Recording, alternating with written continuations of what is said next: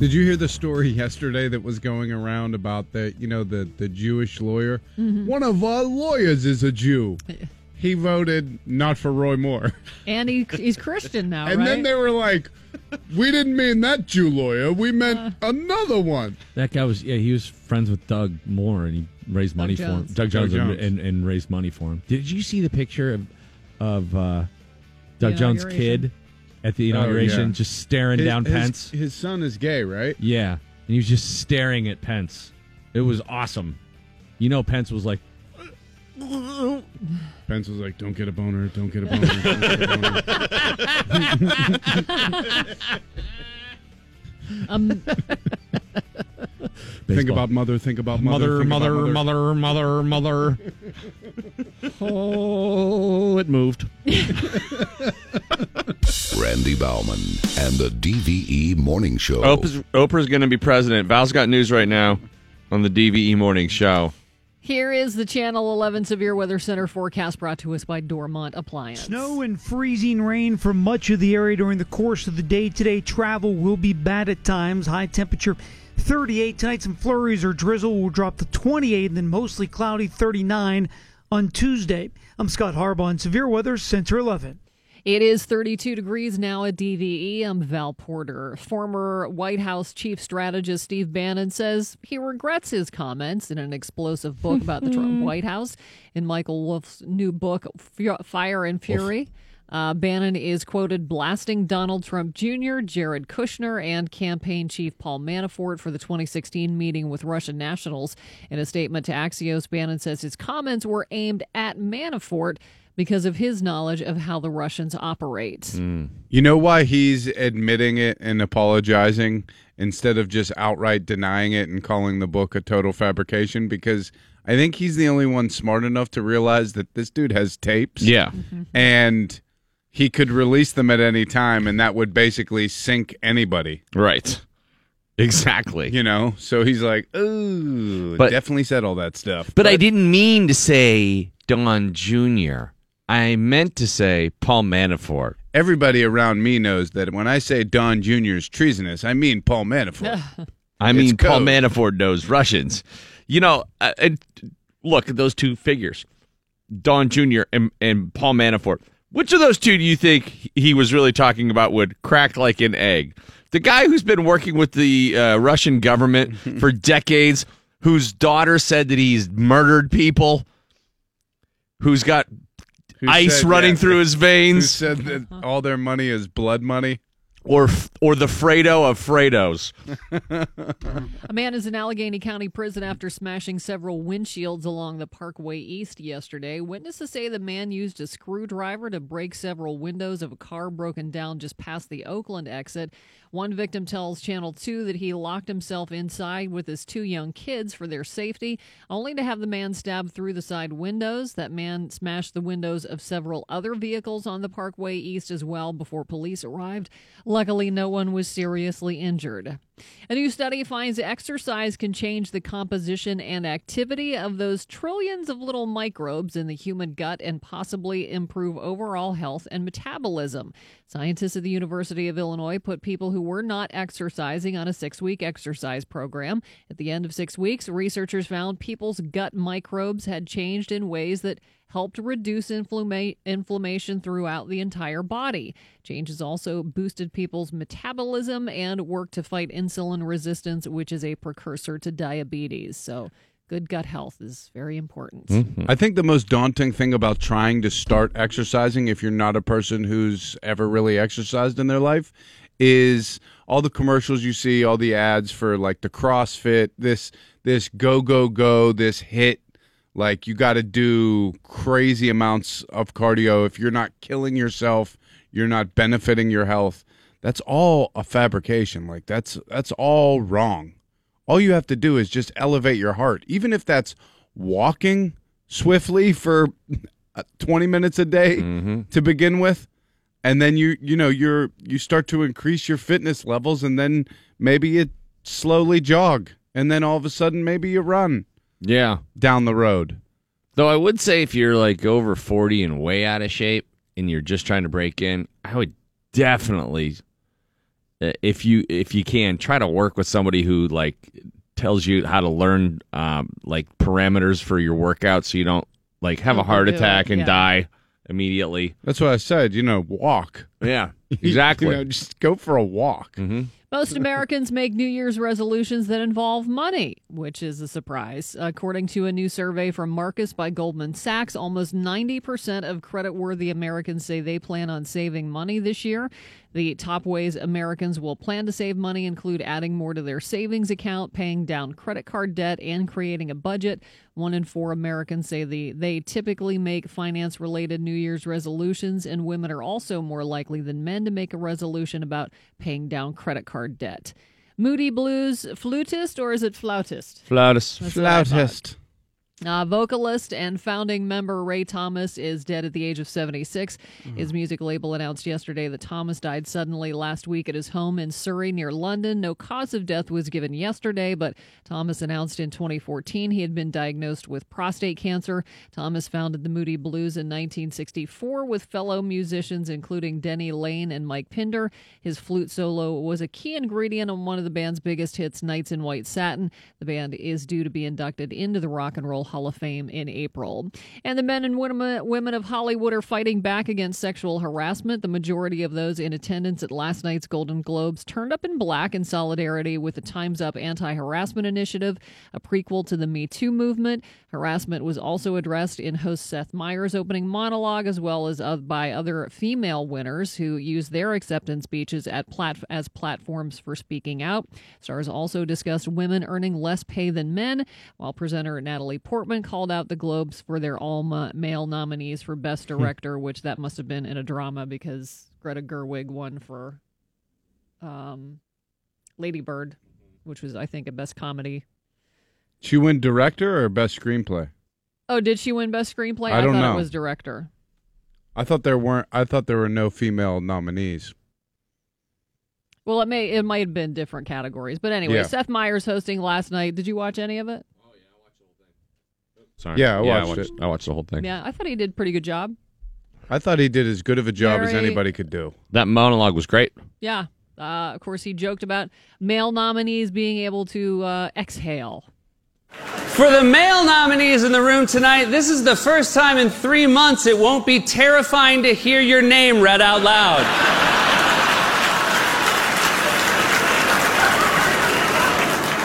Did you hear about Willem Dafoe? Oh, God, no. He was nominated. Don't do that. Don't do that. He also joked about the search for a female host for the Golden Globes. They tried to get a woman to host this show. They really did. They said, hey, how would you like to come and be judged by some of the most powerful people in Hollywood? And women were like, well, where is it? And they said, it's at a hotel, and long story short, I'm your host tonight. So, yeah, he did a pretty good job. You mentioned Oprah. Gonna run for president? Dude, Stedman was asked last night by a Los Angeles TV station if she would run for president. He said, it's up to the people. She certainly would do it. And that speech last night has everybody talking.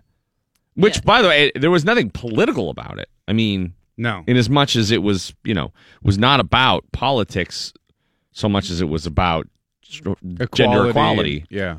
She got the Cecil B. DeMille Award, which is given for outstanding contributions to the world of entertainment. Here is part of her acceptance.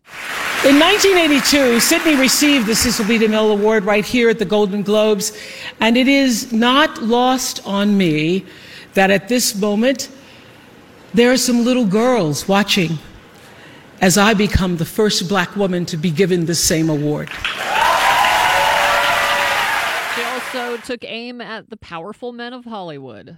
For too long, women have not been heard or believed if they dared to speak their truth to the power of those men. But their time is up.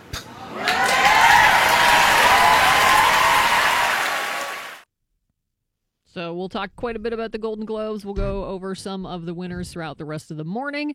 Winter weather advisory, snow and freezing rain today. Temperatures in the upper 30s, snow or rain in upper 20s. Overnight tonight, it's 32 now at DVE. I mean, that was one hell of a speech. She had that room riled up. Yes, they sat her right in front of the podium.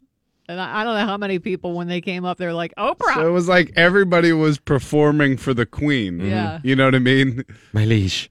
And I'm not 100% positive that Stedman isn't a Will Ferrell character. That he's just not going to break. He's just been doing beige face. Once again, beige face. Once again, when she thanks Stedman and Gail, she's like, Stedman, thanks for everything. Gail, you are the very definition of friend to me. A powerful, an all-knowing, a talented, compassionate. Stedman's like, man, all she said was thanks. And Stedman, you've been there. You've been in like literally there. You've been there. Yeah, no, she for does a lot this. of these wonderful moments in my life. She starts with this huge, long soliloquy of how wonderful Gail is, and then she goes, and Stedman, you've seen it, right? She's great. I was kind of surprised that he was there. Oh, so sad. I'm always and surprised holding her hand when he has not run for his life. Her, Serena and I were watching it last night. We were just like marveling at her career. It's ridiculous. I mean, how do you go from, busting your ass to just get a TV show and then having your own TV network? Yeah. Look, first female billionaire. It's a reason they call her, she goes just by Oprah. One name. Omnipresent. Oprah. I'm telling you, man, if Stedman said she might run for president. The Rock and Oprah could be vying for a nomination for president. He said, I don't want that. I don't know, neither do I. But I think we've learned our lesson here with the TV stars crossover. I don't know what you're talking Surprisingly, they don't know what to do. Yeah. I want a politician. Sorry. That's okay. I'm done with sound. I'm done with sound. For this hour. All right, on the way for you. The Steelers know who they're going to be playing on Sunday. The Jaguars beat the Bills barely. Let's go, Jags. Yesterday. So let's go, Jags. Let's go again. Oh, I got you. Benzie will be here 8:15. Stan Savran starts a power hour. Steeler Talk at 9 o'clock with Jerry Dulac as we begin to break down meeting number 2 between the Steelers and the Jaguars. We know how the first one went. That was Ben's worst game, I think, as a pro. Ever. In his history of playing football, even like backyard games included. Video, all games. Mm-hmm. Madden, yeah. It took Ben's worst game ever for the Jaguars to beat us last time, and they didn't do anything yesterday that made me think, well, they got a lot better. No, their defense is unreal. But good. Bortles is not Bortles. Good. Bortles is their quarterback. He cannot throw the ball. He ran for more yards than he threw for yesterday. One more yard rushing than passing yesterday. The Bills almost pulled that out. And they stink. Oof. They're terrible. Oof. Well, as soon as Tyrod got hurt, you had to think like, well, no way this is happening. And then a super exciting game between the Chiefs and the Titans on Saturday. Of course, the Patriots won't have to face the Chiefs, the one team that most people agree could probably have knocked them out. In the late game, Atlanta advances. The Saints end up advancing for the NFC. Really good games in the NFC. For sure. That was a tough draw for the Rams. I mean, first round Super Bowl losers they have to go up against. That's Atlanta's the wild card team. Mm-hmm. Tough defending NFC champions. Mike will have more on that coming up. A wild Penguins game last night as well. He'll have the details. DV, the Pens try to dig out from a first half of the season slide to the bottom, basically. And, hey, they can do it. They do have Sidney Crosby, Evgeny Malkin, Matt Muley. Feel the thrill. And also, Steelers set to take on the Jags, a 1 o'clock game on Sunday. Mike with a recap of this past weekend's NFL action. Your shot at $1,000 in workforce cash coming up 7 o'clock. DVE Sports. Mike Prisuta, with your sports right now on the DVE Morning Show. What's up, man? Sports is brought to you by Stevenson Law Offices. The Final 8 field is set in the NFL on Saturday at 4:35 p.m. It'll be number 6 seed Atlanta at number 1 Philadelphia in the NFC, followed by number 5 Tennessee at number 1 New England at 8:15. Then on Sunday, starting at 1:05, it's 3 seed Jacksonville at the number 2 seed Pittsburgh Steelers. And then at 4:40, the number 4 seed New Orleans Saints against number 2 seed Minnesota. It is the Steelers and Jacksonville. Not a surprise. No. Given the way this thing lined up going into the wild card weekend. And not a surprise that it's the Jacksonville defense that delivered the Jaguars to the second round. Here's Phil Simms of CBS after Jacksonville's 10-3 win over Buffalo yesterday. What I saw is Calais Campbell, Ngakoue getting pressure. Miles Jack got a sack. But the speed of the linebackers really stood out because of the underneath passing, stopping the run, and then when Tyrod Taylor moved out of the pocket sometimes, man, the hole closed fast. So the defense for Jacksonville, that's why they're in the playoffs, and they came through big time. Now the question with the Jaguars is quarterback Blake Bortles, as you guys were discussing. 12 of 23 for 87 yards passing. He did have 1 touchdown and no interceptions. He ran 10 times for 88 yards. A lot of that in the second half after Jacksonville couldn't fall forward in the first half. And the Jaguars looking kind of desperate at times. And Bortles just drop back and run was what they resorted to, and it worked. Here's Phil Simms and Boomer Esiason kicking around the performance of Blake Bortles yesterday on CBS. You know, when you're a quarterback and you're in a game like this and you see Blake Bortles' numbers there, pass for 87 yards, the rushing for 88. Boomer, if you really are panther, sometimes as a quarterback, it get hard to throw it down the field. I know, yeah. Because you understand, oh my gosh, the defense is dominating. If I don't make a mistake, you're thinking, then we won't lose. So that had to be part of the psyche of Blake Bortles. I mean, you can make all the excuses you want. I'm just telling you right now, that's not going to win on the road. I mean, he's got to be better. You know, he was really good at the beginning of December. Right. He was, looked legit in the middle of December there. And for 3 games in a row, he had 7 touchdowns, no interceptions, almost 90, over 900 yards passing, almost 70 completion percent. And I'm telling you, he looked good. Now, all of a sudden, the last 2 games, he has basically looked like the guy that started the season, and makes me think that Eli Manning is going to be wearing that jersey next year. Ooh. He's right about that 3-game stretch. It was Jacksonville's 12th, 13th, and 14th games of the season, and Bortles looked like a real quarterback. The last 2 really wobbled down the stretch in the regular season. Jacksonville lost both of those games. And yesterday, hey, I give him full marks for competing and finding a way to win and, dealing with the situation. But I tend to agree with Boomer. He's going to have to play better. But not that much better. I mean, he still threw for, 95 yards against the Steelers, and they beat us 30-9? He did. Yesterday, Jacksonville had 15 first downs, 2 for 12 on third down, and only 230 total net yards, but didn't turn the ball over. In the game against the Steelers back in October at Heinz Field, Blake Bortles was 8 of 14 for 95 yards. Leonard Fournette, 28 carries, $181.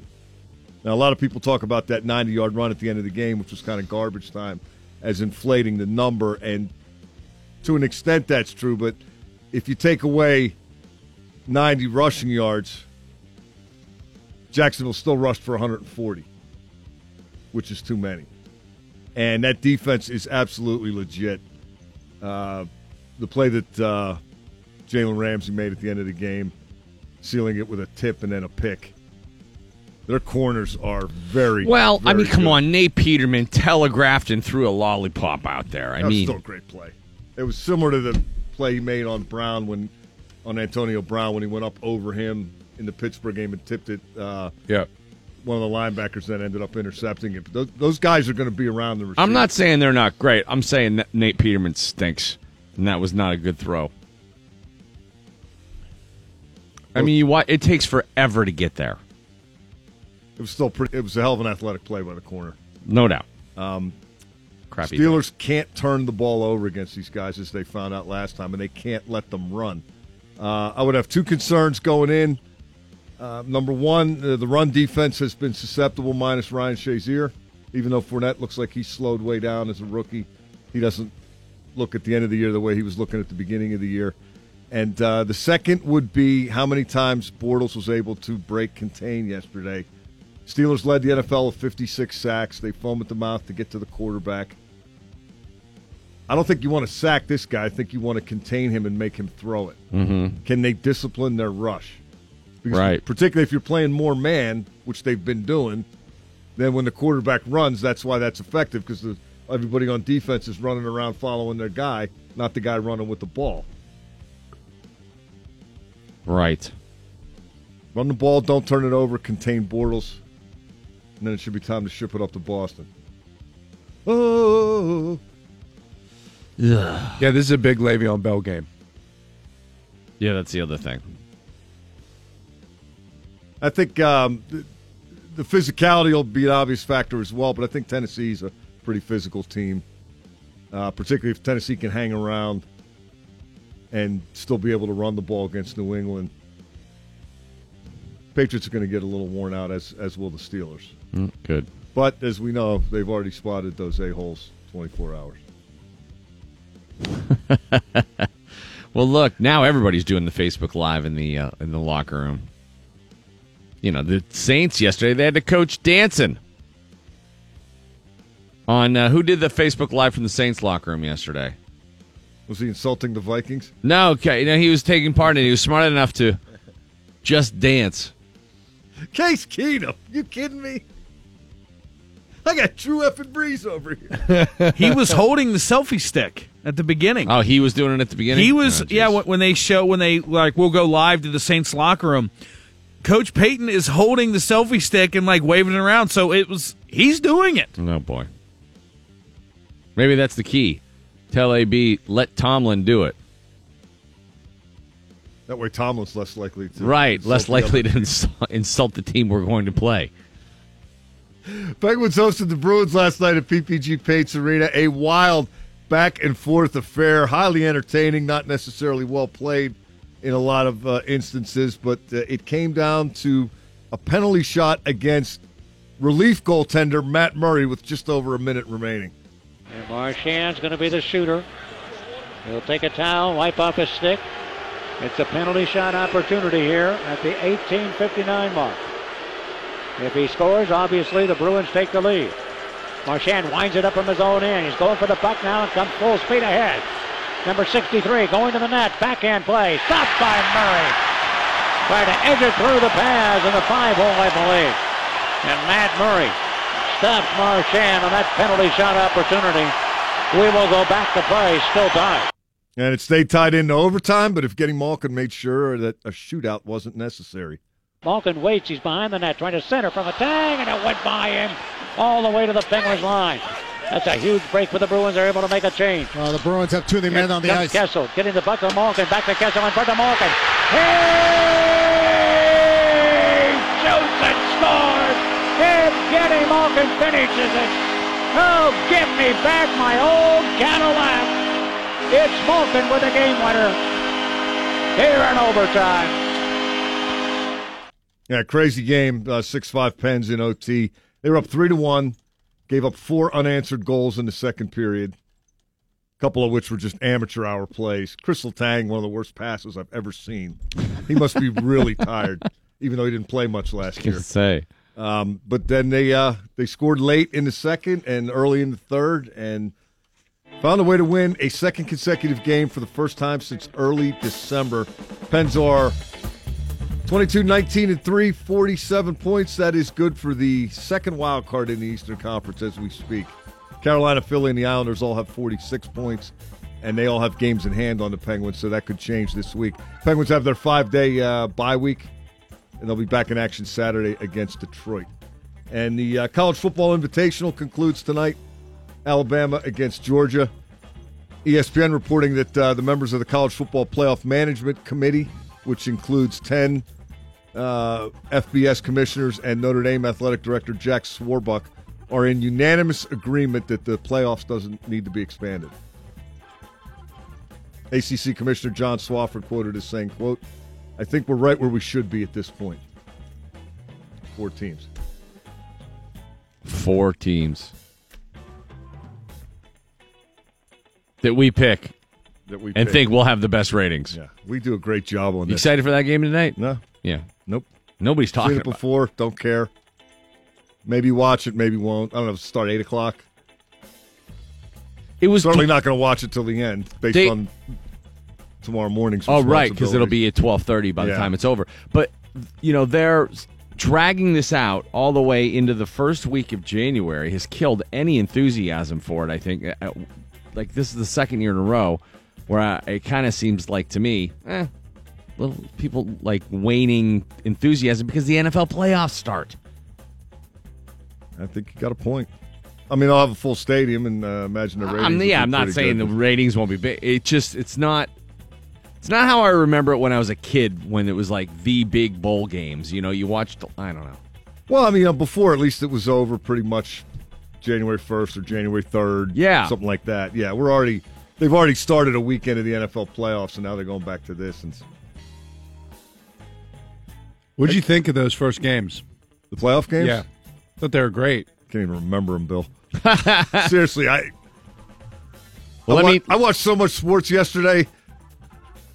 I'm having a hard time remembering what day it is. All right, let me take a break. We'll come back and we'll remind you what happened. Also, a great idea that a national chain of gyms is implementing in the new year in terms of what they show on TV. Val has news top of the hour. We'll talk about 4 tips to stand out on online dating, and also, are we all really just living in a computer simulation? We'll talk about that. $1,000 coming up, 7 a.m. Another chance to win workforce cash. Val, I wish you would do the traffic through a beatbox. I can't do it. Yeah, practice on it first. You can't come in cold and just start beatboxing. Yeah, that's no fair. I give her an A for effort. Bill could do it. That's a Bill. Bill could probably break dance his way right through the morning if we wanted. It is the DV Morning Show, a big weekend in NFL football, of course, the wild card weekend.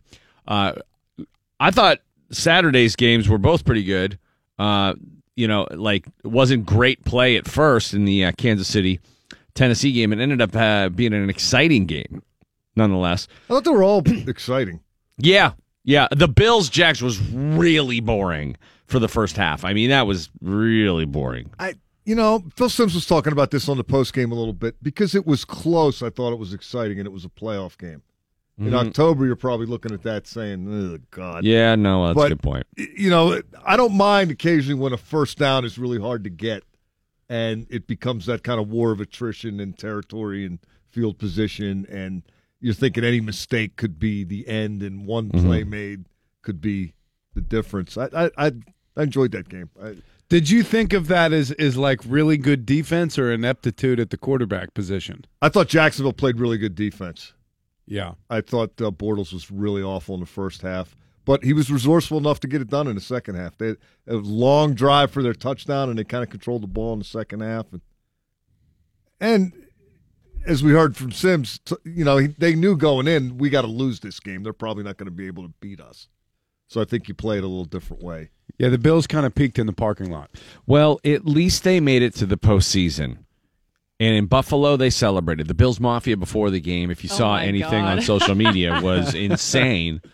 Did you see Bill Cowher? Yeah, Bill Cowher did. Bill Cowher. A Bills Mafia flop onto a table. Drinking the Bills Mafia Kool-Aid. And I don't care how much money they gave to Andy Dalton's foundation. They're a-holes. That's fine. Grow up. But in Cleveland. At least they didn't have to take those tables back with them because they're all broken. In Cleveland, there was a different kind of celebration. The Browns have never had a victory parade in Cleveland. On Saturday, thousands of Browns fans had a parade to honor the team's perfect 0-16 season. It wasn't a straight-up protest. It was a parade. It was a parade test. Makeshift floats, marchers with creative signs, some of which we could read on the air. Some we can't. The parade route went around the stadium in the shape of a giant zero. There was a van painted in Browns colors that said, quote, Hell has to freeze over at some point, right? Another carried a participation trophy. The marchers held signs like $10 million for 20 catches, which was a nod to the Browns' disastrous signing of Kenny Britt last season. Another said, perfection in the wrong direction. There was also a woman sitting on a vehicle wearing a sash that read 0-16, and there were Detroit Lions fans welcoming Browns fans to the club. The Lions are the only other team to have gone 0-16 in a season. It's impressive. Police estimate between 2,500 and 3,200 people showed up, so they braved frigid temperatures to be there, which is, ridiculous. See the sign that one guy had a sign that said, "I'm with stupid," and then the guy standing next to him said season ticket holder. Guys, first of all, tell me what exactly brought you guys out here. It's cold. Well, honestly, sir, I think this is a good cause. I'm looking to donate some food to some food kitchens that might need it. And honestly, I just want to be a part of the camaraderie. I love this team, and I know that we're going to get better. And I'm just looking forward to seeing some really awesome floats today. Same thing. We've been fans since 1999 at least, and if this is the only way we can get a parade, and LeBron's obviously not giving it one, so might as well come down and show support for everyone else. What was your reaction when you first heard that this could be a possibility of this happening?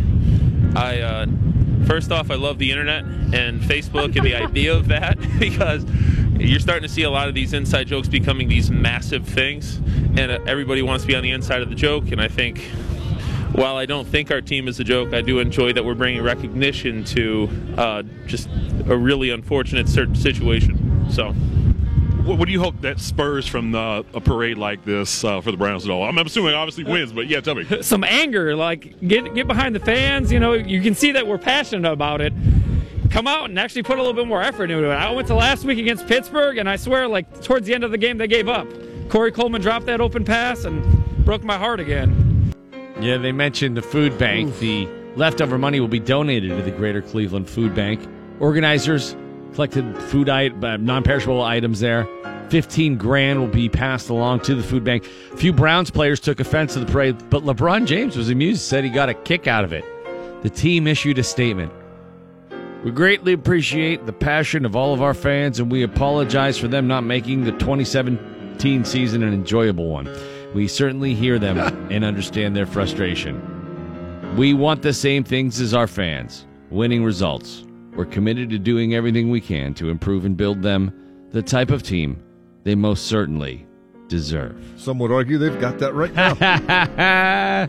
Watch the entire parade on DV.com. Oh, nice. Oh, there you go. It's good background in your office today. Val has news coming up here after the break. What do you got, Valerie? We're going to talk a little bit more about last night's Golden Globes Awards, and also we will talk about the top 4 tips for your online dating life. $1,000 in workforce cash being given away.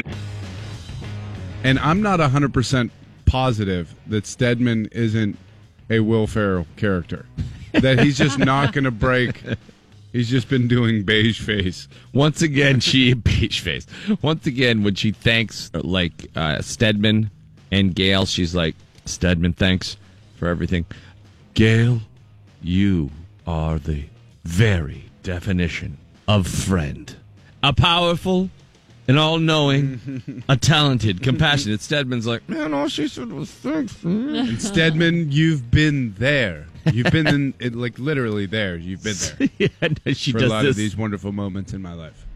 She starts with this huge, long soliloquy of how wonderful Gail is, and then she goes, and Stedman, you've seen it, right? She's great. Randy Baumann and the DVE Oprah 2020. Show. That's what everyone's saying. Oprah last night, she's running because she gave a speech at the Golden Globes that was not necessarily political, was more based around gender and racial equality. And but the powerful nature of the speech led many people to conclude she must be running for president. A television station in Los Angeles asked Stedman after the Golden Globes, does this mean Oprah is running? And he said, she's certainly open to it. It would be up to the people, but she would be willing to. So that means she's running. That's how bad it is with Trump. We're looking anywhere. I was at the gas station the other day. I was like, hey, that guy, he could be president. That'd be all right. That got me my Mentos gum pretty quick. Any daytime host will do right now. Oprah. Ellen. Bring back Sally Jesse Raphael for Attorney General. Sure. As long as she... Hey, Judge Judy. Yeah. Richard Bay. That's your Attorney General. Bring him back. Judge Judy, if there ever was one. But seriously, she had that Golden Globes audience so fired up, she could have made them attack at another award show last night. They could have, just all, now let's go kill the Grammys or something. Her speech was 9 minutes. Yeah. Wow. It was powerful. She's good. She's a great speaker. But to Bill's point, I think everybody is just looking to latch on to any sense of normalcy. Yeah, right now. The Rock could do it. She doesn't sound like a moron. She was very inspiring. She could be president. Golden Globes. I'm not sure what the ratings will be for that, but it was a tricky landscape last night, Valerie. Yeah, we'll get to that shortly. Here's a Channel 11 Severe Weather Center forecast brought to us by Bridgeville Appliance. Snow and freezing rain for much of the area during the course of the day today. Travel will be bad at times. High temperature 38. Tonight some flurries or drizzle will drop to 28 and then mostly cloudy 39 on Tuesday. I'm Scott Harbaugh on Severe Weather Center 11. It's 33 degrees now at DVE. I'm Val Porter. 2018 shaping up to be a bad year for the flu in western Pennsylvania. Allegheny County health officials say reported flu cases are up nearly 50% over last year. They say the county has 1,379 flu cases so far. The PA Department of Health had Westmoreland County's flu statistics at more than 300. While some say this season's flu vaccine is only 10% effective, officials say, there's really no proof of that. I got a flu shot on Saturday. Yeah. It's worth a shot. Do you have to wait a full calendar year to get another one? Boy, I don't know. Because that's why I always just put it off. And then I think, well, if I get it in January, then do I have to wait till next January? Should I get it at the beginning of the flu season? Does it matter? Should I get it at Rite Aid? I got it at Rite Aid. You did? Yeah. Giant Eagle gives you, I think they give you some points on your card. You can get it at Giant Eagle too? Yeah. Oh, I got one there a couple years ago. Really? Flu perks. They just bend you over right in the pharmacy. And Whoa. Hey, hold on a second. Yeah. Wait a minute. How many points is that? Oh, man. Everybody else gets the points. Do they have a self-serve flu shot aisle, too, like they do for groceries? If you don't want to wait in the line, if you want to jab yourself, go right ahead. You do me, I'll do you. Yeah. I like it. I like it a lot. No, I don't think the flu shot is a DIY project. Did you get one? No. Me either. I don't know. At this point, I'm taking my chance. You have issues with the flu shot. There are many people who do. I don't have issues with the flu shot. But I don't really want to talk about it because I don't know. Serena is just basically anti-flu shot. A lot of people are, though. That's not that's not yeah, like, but I don't make it crazy. I don't want to be like portrayed as some kind of anti-vaxxer or something. Right. My kids have all been vaccinated. Right. No, I think there's a huge difference between just don't the two. get the flu shot. Yeah, I got it because when I have asthma. If I get it, it really knocks you out. You know, it's just painful. It may not matter though, because as you said, some people are pointing out that the strain that they're using this year is only 10% effective. What's the point in getting it if that's all the? I don't know if that's true or not. Does Starbucks have a flu shot latte or something? They do. Maybe it's delicious. You have to bend over. Really? It's they administer it. Yeah. Do they at least sit them in the rim? Yeah. Good. Yeah. All right. It's solid. nice. A little nutmeg on your nutmeg. But it may not matter because it takes 2 weeks to kick in. So if you between the time you get the shot, if you're in the thick of the season, stay out of Westmoreland County. I guess that's. So now you're in the flu shot protocol. I'm in the flu. Well, no, yeah. we have way more than Westmoreland County. We're at 1,379. They're at 300. Oh, okay. I heard Ohio is really bad right now. least that's what somebody who was waiting for a shot at Rite Aid told me. Then I went and bought a belt. Look, Rite Aid's the best. It's the best restaurant in Pittsburgh. Get everything there. Knock wood. I haven't had the flu for several years. I had it 3 years ago. It was awful. Was it right at the beginning of the year? Yeah. I kind of remember that. I mean, it's just like... You had it for like a month. Well, that's the other issue is that the lingering aspect of it. Some of those strains, man, they just, like, you get over the high fever part of it, but then you get, like, bronchitis after it. The one thing, like Jeff and I, Mr. Wednesday, were talking about it last Wednesday, is when you have kids, you're just always kind of sick. Especially if they're in school. I'm never super sick, but I'm always, like, nursing something. I'm playing hurt almost every day because we just get sick and then we just pass it around for weeks. Mm-hmm. Well, it used to be like that with us when we were in the smaller studio. Yeah, did you notice that? Don't you think we don't get sick as much in this studio? Yeah, maybe. Yeah, because I don't have to sit on Val's lap to do the show. Right. It used to be when someone got sick in the old studio, we were just screwed. Like, oh, man. And then we would watch the symptoms. Really? Is that what I'm going to be like on day 3? Damn it. But now we have enough separation. It's nice. That's why Slack is the boy in the bubble over there. We keep him Travolted. He's probably super healthy. Yeah.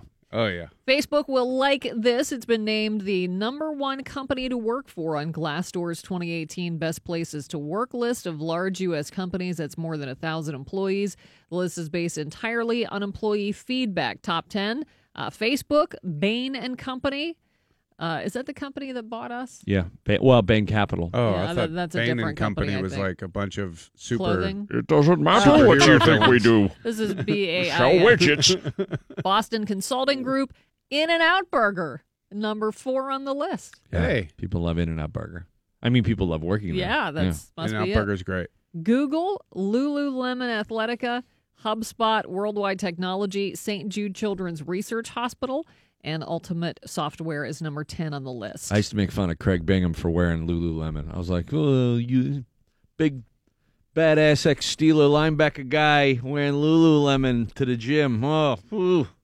Then he bought me a pair just to shut me up. Dude, they're the greatest. I mean, like, he bought me a pair. Yeah, somebody bought me a shirt. I wear it a lot. It's awesome. They are awesome. It's insulting how comfortable it is. I wish they would have come up with something other than Lululemon. There's really no saving grace in any of those syllables. No, I think the women just took the guys shopping with them so much there that they were like, I mean, can you come out with a male line here? Lead lemon. It's just Robert Plant, like right, a silhouette. Lululemon, the juice. Yeah, singing right. Led Zeppelin lyrics all night. Some of the smartest people on the Lululemon planet song.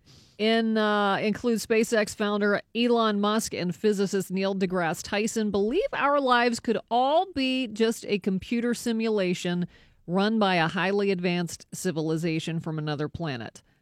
A philosophy professor from Oxford University named Nick Bostrom even wrote a paper about it, arguing that all it takes is computer power. With enough computing power, you can create a realistic universe where nobody inside even knows it's a fake. I mean, it's like Donald Sutherland in Animal House. Yeah, that guy's with been Thomas Hulse taking too much acid. Like, so you mean our universe could just be a speck inside of the fingernail of somebody else in some other gigantic universe? I'm pretty sure that's a theme in Horton Hears a Who. A Pennsylvania family had an emotional reunion last week when their beloved dog was returned home. They thought it was gone forever after an eagle swooped down and flew away with her. Oh, no way. Monica Newhart says her brother let the family's 4 dogs out to play in their yard when he noticed an eagle flying around. Don Henley. Well, as he stood mesmerized by the eagle, the bird swooped down and picked up Zoe, the family's 8-pound Bichon Frise, and flew away with her. Oh, no. Didn't that happen here a couple of years ago with a hawk and a Yorkie or something? Like in Green Tree, I think it happened. A hawk took a Yorkie in Green Tree? Well, didn't. They almost got Brad Williams. Eat it, but he was at the Improv that weekend, and It's right by the Hayes bald eagle nest. The family was shocked and heartbroken. Tim Benz is coming in here later on. Make sure he knows he's well protected, okay? He's wearing lead boots. That's right. Despite desperately searching for her, they just assumed that Zoe was gone forever. But 2 hours later, somebody driving about 4 miles from their home spotted something white on the road. Christina Hartman said she thought it was just a patch of snow, but then got closer and realized it was moving, and it was a little white dog. Apparently, it had a few, scratches on its back. Hartman brought Zoe home with her and then went on Facebook where she discovered the family's post about the dog being snatched away by an eagle. The next day, the woman returned Zoe to her very grateful family. Wow. Like, what happened there? Was it, even the eagle was like, look, you're too cute. I can't eat you. Or was he just like a lazy eagle? Like, oh my God, this is heavier than I thought. I'm going to go get a field mouse.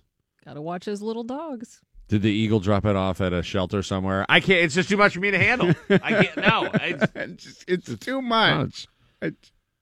We talked on Friday about the fact that yesterday was considered kind of like the Super Bowl of online dating. Mm-hmm. It's the day in which people get serious about looking for love. Match.com was predicting a 42% increase in new membership yesterday. But if you didn't get the online dating, get on the train yesterday, still lots of time for you to find love. Experts say there are 4 tips to stand out when it comes to online dating. The first is to stick to 1 or 2 age-appropriate sites. Age-appropriate. I would love to know the average lie on those social dating sites.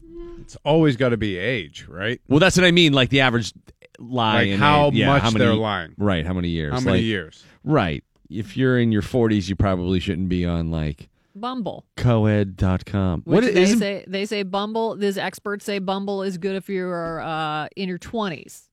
And that's the one where girls run the whole show. Like they can shut you down. I thought that was like Tinder. No, Tinder's like. Wasn't that the one that Gong was on? Bumble. In Yeah. Chicago. Yeah, possibly. Yeah, I think you're right. I think that's the app he was on. I'm not sure what that is. For those in their 30s and 40s, Match is great, and Our Time and eHarmony a good choice for people 50 and over. So those are your age-appropriate sites. Age-appropriate. Tip number 2, choose a dynamic photo. Experts say 90% of online dating success is based on photos. They recommend you use a photo doing something you enjoy. Riding a dolphin. Sure. Stalking somebody on Match.com. Our former intern, Travmar. Now you're calling him out. Yeah. Yeah. He sent me a picture. There is a girl that he found on Bumble, which is a location-based one, and it finds people near you. Okay. She is that like Tinder, but with the edges sanded? It's similar to Tinder, but her profile picture is a picture of her with me. Huh. Whoa. She won tickets, I guess. I was hosting like a watch party for the Stanley Cup final game like 2 years ago. And her picture is her winning the tickets and me giving them to her and, posing and like, hey. But I'm in a picture on a dating website. Do people think that you come with a deal? Is that maybe, I don't know. Is that maybe a little confusing? You go out for a date with her, you get tickets? Yeah, so fellas, if you're looking for me, I'm 200 Fleet Street. Yeah. I love it. Tip number 3, don't move too fast. Be sure to talk on the phone a few times before you meet in person. And experts say using Google Voice is a way for you to keep your number private. The story on ABCNewsGo.com says that with Google Voice, you can create an alternate phone number and it can be erased at any time. Okay. I've never heard of scary. that. Yeah. That should be available for everyone. I mean, it is available. Or not available to use anyone, depending on who's using it. Yeah, it sounds like. So, I think I misunderstand it, but it does seem like it could be used for evil. It's like a burner number. Yeah. And finally, don't be too much of a skeptic. Go in with what one dating expert calls psychotic optimism. Don't think, well, if I find love. You should go in and thinking, when I find love. This person 100% is not broken. Let me just find love. I'm optimistic I'm going to find someone who's not a complete emotional mess. You know, in their 40s on social media dating sites. The person who's posting a picture of them getting free tickets as their dynamic photo. So good luck. I mean, Good luck I out still there. don't For those understand who why find yesterday love. was the day. Well, they say it's because, it's the post-holiday, Yeah. All the craziness is over. You kind of settle into the new year and you 1 week back in the gym, you can button your pants again. make a resolution to find love this year. I talked to a buddy of mine yesterday who's still single, and he's, almost 50. And he's like, man, it's brutal out here. It is absolutely brutal. It's a wasteland. I have mean, friends who have signed up for dating websites, and they're like, look at all these people. I don't want to go out with this person. I'm like, okay, at the very least, maybe you make some new friends, and maybe you meet your person through that person. I don't like you, but I'd like to expand. Yeah.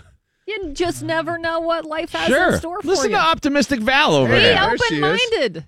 I'd like to use you as a reference for one of your friends. I don't want to bang you, So much. but I bet you're the ugly friend.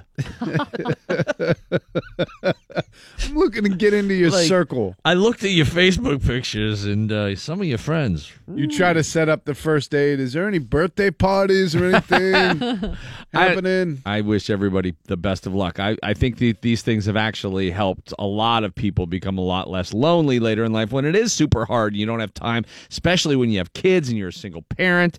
That's a tough situation to be in, man. You don't get to meet other people. The dishonesty is the hard part. Well, I read a story that I had not seen before that was in the LA Times. It was called Dirty John. Oh. All right. Now, apparently it ran. Is that about our bathrooms? No, it's about a guy named John whose nickname was Dirty John when he was at University of Dayton, but then, years later, 30 years later, had reinvented himself 15 different times as all these different people. He's a sociopath. And he, just preyed on women and sucked money from them and then, basically would blackmail them online, and Bad guy. this horrible situation that was in Los Angeles, and it ran in the LA Times. I mean, it was like a Dateline episode about this dude, and it was the same thing. He, online, he completely misrepresented himself, said he was a doctor, and he wore scrubs all the time. Said he was clean. Yeah. He wasn't. He was dirty. He's dirty. He's Dirty John. Clean John, if I'm anything. Somebody tweeted us and said one of the most common lies is about height. A lot of people on there 'cause lie that's about easy. their height. That's easy. But that's so easily disproved. I When mean, do you you think show you're up, never yeah. going to meet the person? I'm 6'3".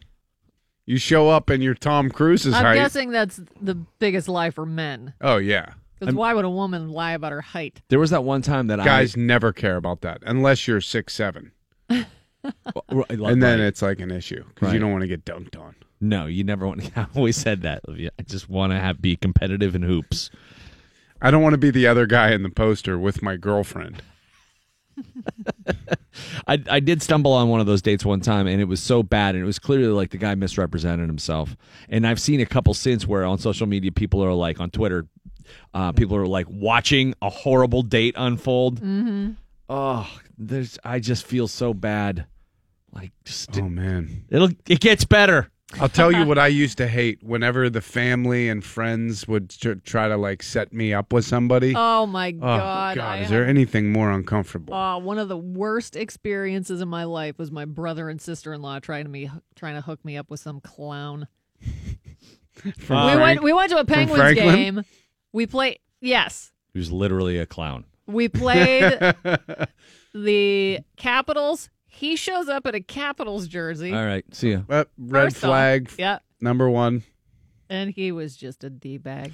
My dad, one time, was in Erie and saw somebody I grew up with she's beautiful, and he was like, "I don't understand why you aren't going out with her." And I'm like, "Well, I don't know, man." And her grandmother passed away, and he went to the funeral home. And he sent me a picture from his cell phone. He goes, hey, look who I ran into. She says hi. The casket was in the background. I'm like, you lunatic, put your flip phone away, grieve, and get out. Condolences. See ya. I got a number on the back of a funeral home business card. I mean, how insane is that? Now, let's say for 1 second that I was interested in doing that. Would I have had any shot in the world if my dad was taking pictures? Did he snipe the photo, or is she posing for it? Asked her to pose. Oh. Yeah, I was. Hold on, that didn't take. I'm going to turn the flash on. Thanks. You completely ruined any chance for a holiday hookup.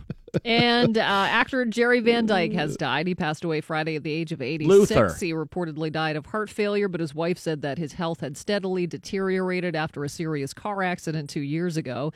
He was the younger brother of Dick Van Dyke, probably best known as Luther from the TV series Coach. Oh, he was great in that. And we probably don't have time to get to the Golden Globes. No, we'll do it at 7:45, though. All right. Forecast today, winter weather advisory, snow and freezing rain, upper 30s for the high, snow or rain, and upper 20s overnight tonight. It's 33 at DVE. Wild card weekend in the NFL, and the Steelers are playing the Jaguars once again. Mike will have that, plus the Penguins in a wild one last night at PPG Paints Arena. Sports next on DVE. DVE Sports. Mike Pursuta with your sports right now on your home of the Pittsburgh Steelers, 102.5 DVE, and the Jags are coming back to town just like Ben wanted. That they are. The second-round matchups are set. It's going to be Atlanta at Philadelphia at 4:35 on Saturday. The Atlanta Falcons, by the way, the 6th seed in the NFC playoffs, but the only NFC team that made the playoffs last year to make the playoffs this year. And I got to give Atlanta some credit. I can't imagine what those guys had to deal with individually and collectively after they blew that seemingly unblowable lead in the Super Bowl. And they got through it. They got on the other side of it. They played a season and qualified, and now they're in the second round, and they got another opportunity. Falcons are the team to keep an eye on. A force to be reckoned with. Going into Philadelphia is a favorite. According to ESPN, the first time in history a number one seed hosting has been an underdog. And that's purely because of Foles. Yes. But also because Atlanta, the word's getting out on them, too. People respect that Falcons team, I think. Well, they can run the ball. I mean, that offense is good quarterback. Prolific. Saturday night, 8:15, Tennessee at New England. That'll begin the process of the Steelers spotting those a-holes 24 hours. I think that was my favorite quote from last year. So they play Saturday night? Yes. Of course. The perfect time you want to play when it's the bye because you get to play quicker. You know. Yeah. There'll be so much less rust on Saturday night than there will be 12 on hours, yeah. Jacksonville and Pittsburgh Sunday, 105 Heinz Field. And then New Orleans at Minnesota, 4:40 on Saturday. That Saints team has got a lot going on. Saints can run the ball. They have playmakers. They can make splash plays.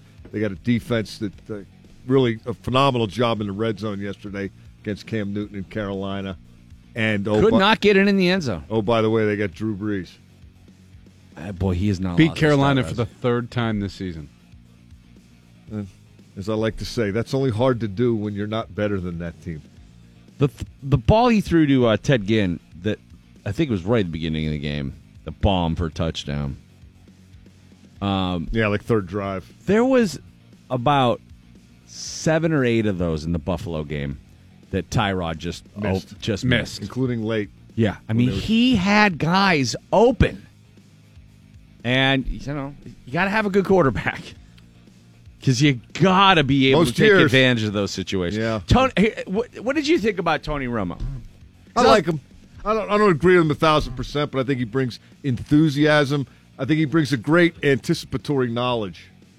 Which I like hearing. Like if they know where that safety is, if they're seeing what I'm seeing, they're going to throw it here. And a lot of times it happens.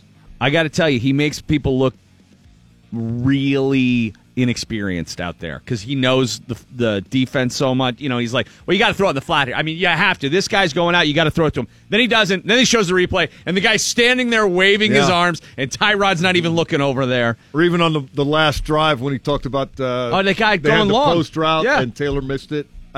He's like, he had a touchdown. Yeah, but I really like a guy who can anticipate in a color roll.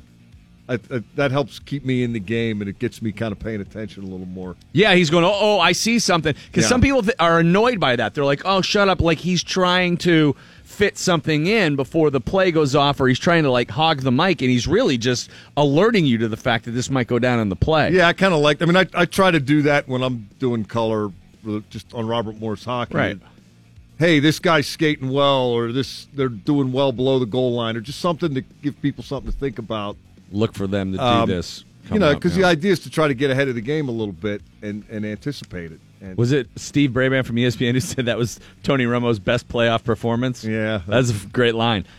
He's got to live with that. I think he's good. I do. But he's got to learn rules a little bit. The time thing at the end of the game, he was a little... he's got people he can ask off mic, hey, is there a runoff here or something? They can get him that information. Yeah, don't just guess. He does need to chill out a little bit. But he's excited. But he is really good. I think enthusiasm helps. I don't disagree. It can go too far, but I think the right amount really helps. He will drive me crazy, I'm sure. There are some guys that get a little too enthusiastic for... I don't know, a pop-up to second base. This is a different situation. He's not on the Steeler game. Bills? I saw that. Good. Bills had that yesterday. They had every opportunity to tie that game. They were pretty competitive. They went down. They didn't show up just, hey, we suck. I don't know how we got in. We're going to lose. They went for it. Well, and the reason I'm saying that is Jacksonville isn't horrible. I think everybody's expecting the Steelers are going to mop them up. Are you kidding me? I wouldn't expect a mop.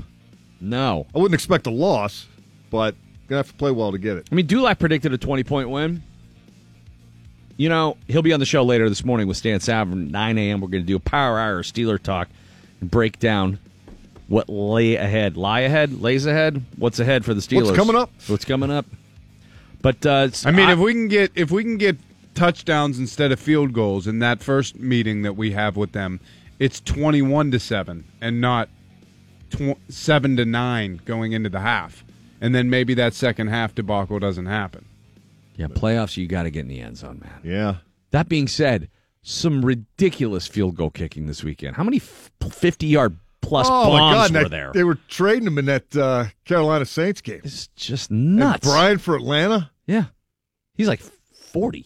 There was some good stuff going. I like the outside-the-box thinking, too. I know Malarkey got beat up for going for 2 when he did. Yeah, that was. I never understand why you go until you have to. I'll tell you why. Because you think you're going to get it.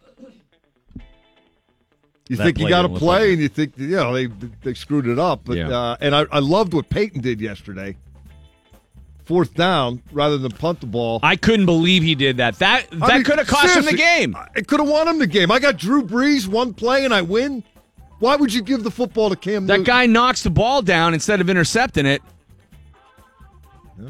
You're in a lot worse situation. You're going to lose that game. I don't know. I like going for it, and I like trusting your guys that you live and die with that get you there. When you think New Orleans Saints, do you think great defense or do you think Drew Brees? I totally get your point, but the vulnerability of that situation. Well, that's why you got those big heart coaches that go for stuff. Big heart, indeed. Something else pretty big, too. Well, yeah, I'm not sure I could go there, so I did. They love him down there, though. I mean, that was a pretty fun game to watch. And it's funny. They interviewed one of their players after the game. I forget who it was. Aaron Andrews, one of the defensive guys. And he said, we started 0-2, and everybody wrote us off. Yeah, we kind of all, they're done. Everyone forgot about the Saints. They're in decline. It's done for Drew Brees and Peyton in New Orleans. No, it's not. No, it's not. Does Cam Newton get let down by big time. his guys yesterday or big what, time. man? Jeez. I thought he played really well. I like that guy. He's great for the NFL. He says the wrong thing sometimes, but so what? Get over it. Yeah, this just in. Yeah, they aren't geniuses necessarily all the time. Even at the end of the game, I thought the one receiver, was it Funchess? Yeah. The lobbing in the end zone, and he sort of... How did he... I mean, all you got to do is come back to that ball. Adjust on the ball, and it's a touchdown, right? I thought it was a brilliant throw. Yeah. The guy dropped one early. Plant your foot and come back. I did think the grounding call was correct. I know it was close. You have to. I mean, it's grounding. But fun stuff. Now it's going to be Jacksonville, and should we take a pause and come back? We're taking a pause for the cause.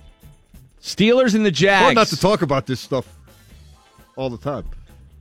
No, well, it's the NFL playoffs. I mean, there's nothing better. Oh, yeah, there's also a national championship pretend game tonight. Yeah, the Invitational wraps up tonight. The Invitational. DVE morning show. One more time, back to Mike Pursuta real quick here. Yeah, I just want to get some more reactions to that Jacksonville 10-3 win over Buffalo again yesterday, because the guys on CBS kicked it around fairly extensively afterward in relation to what it means for Jacksonville coming to Pittsburgh. Boomer Esiason, not a big fan of the way Blake Bortles played yesterday. Now, maybe Blake Bortles channeled his inner Bobby Douglas.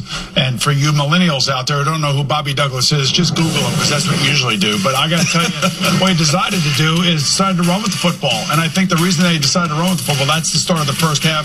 Tony Romo pointed that out. Play action, easy completion over the middle.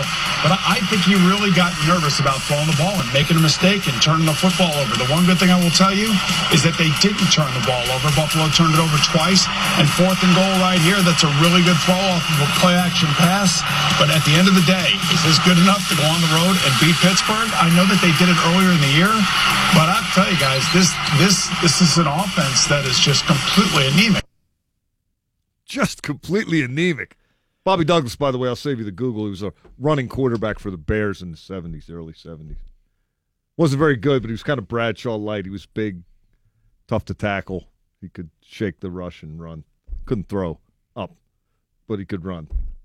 They had a statistic the last time, that the quarterbacks who have run for more than they passed for, and one of the quarterbacks on the list was Otto Graham. Wow.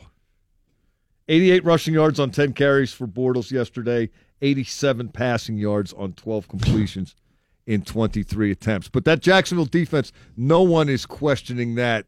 Here's Nate Burleson and Phil Simms.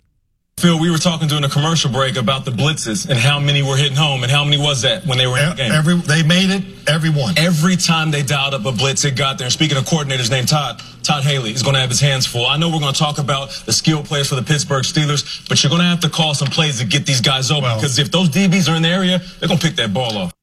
Now, that blitz was impressive, but Boomer Esiason wasn't buying that as it relates to how that might impact Ben Roethlisberger. Ben will actually see the blitzes coming and actually try to complete some passes down the field. He's not going to hold on to the ball and just try to run away from them all.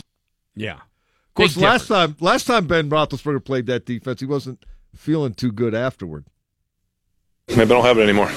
Well, that's exactly why he wanted this team. That was after his 5-pick performance in October against the Jaguars. Jacksonville also ran for 230 yards, and that had Stephon Tuitt wondering what the hell had just happened. I got to figure out going in with why they had that. What's going on? Why are they able to run like that? And we can't be coming in and week out saying the same stuff about responding. Like, we too good of a team, too many good players to be saying that. We just got to keep it consistent. And when we get on our ride, we're going to ride. But we just got to get on it. They got on it the next week, and they rode for 8 consecutive weeks. Well, no Ryan Shazier. And that certainly has made a difference in the past few weeks. So they have righted the rudder considerably. They're still going to have a tough time. They have righted the rudder remarkably. Yeah. A lot of alliteration for an anxious tanker. They're giving up a lot of yards on the ground, though. That's what I'm saying. Yeah. That it's going to be a battle. I mean, Blake Bortles doesn't have to throw for 300 yards for this to be a tight game. I don't think. Just got to not screw up. And Jacksonville's got to run the ball, whether it's Bortles or whether it's Fournette or whether it's both of them. Steelers are a much better team. Steelers should win this game. There is still some vulnerabilities that could be exploited there. They can't stink on defense. They can't have an off day. It's a playoffs. Can't get run on and can't turn the ball over. Right. It's definitely an interesting matchup because it's strength on strength and weakness on weakness. Their offense is their weakness, and our defense is the weakness. Our offense is our strength. Their defense is their strength. Do you think Andy Reid screwed that game up on Saturday? Boy, it looked like they had it in hand, didn't it? They kind of melted down without Kelce. And I know a lot of people were saying, how come Hunt didn't get the ball more? Leading rusher in the NFL. But Alex Smith was the leading quarterback in terms of rating, and Tyreek Hill's a splash guy. So, they tried to do what they tried to. They tried to do what they tried to do. It just I haven't seen a game turn like that in a long time. I think it was the first time a team won on the road after facing an 18-point deficit since 1957. It was 14-0 right away. Yeah, and 21-3. How the hell? I mean, you score 0 points in the second half? I know losing Kelsey's a big hit, but come on. Shouldn't just stop you in your tracks. If you're Mariota's touchdown is one of the coolest-looking things I've ever seen, though. Was that legal? I mean, why isn't it? Right at the line. You mean in terms of him stepping over? Yeah. I mean, I might have challenged it. Looked like his foot was on the line. Yeah. It's like doesn't have to be first base. You have to have part of your body on the line. On or over? I thought it had to be over. I thought you were allowed to be on the line. Right. Yeah. You can't be past the line. Your whole body can be past it, and you can have a toe on the line, and it's good. Okay. Then I think it was good. Yeah, it's like stretching for a throw from first base. It was good then. I thought his foot was on the line. It's not a break the plane thing where it doesn't count. There were a few plays yesterday, particularly in the Bills-Jags game, where it's like, challenge it, it's getting overturned, and they hurried up and got the next play off. The refs had another tricky weekend. Boy, I thought What? What are you laughing at? Did I phrase that improperly?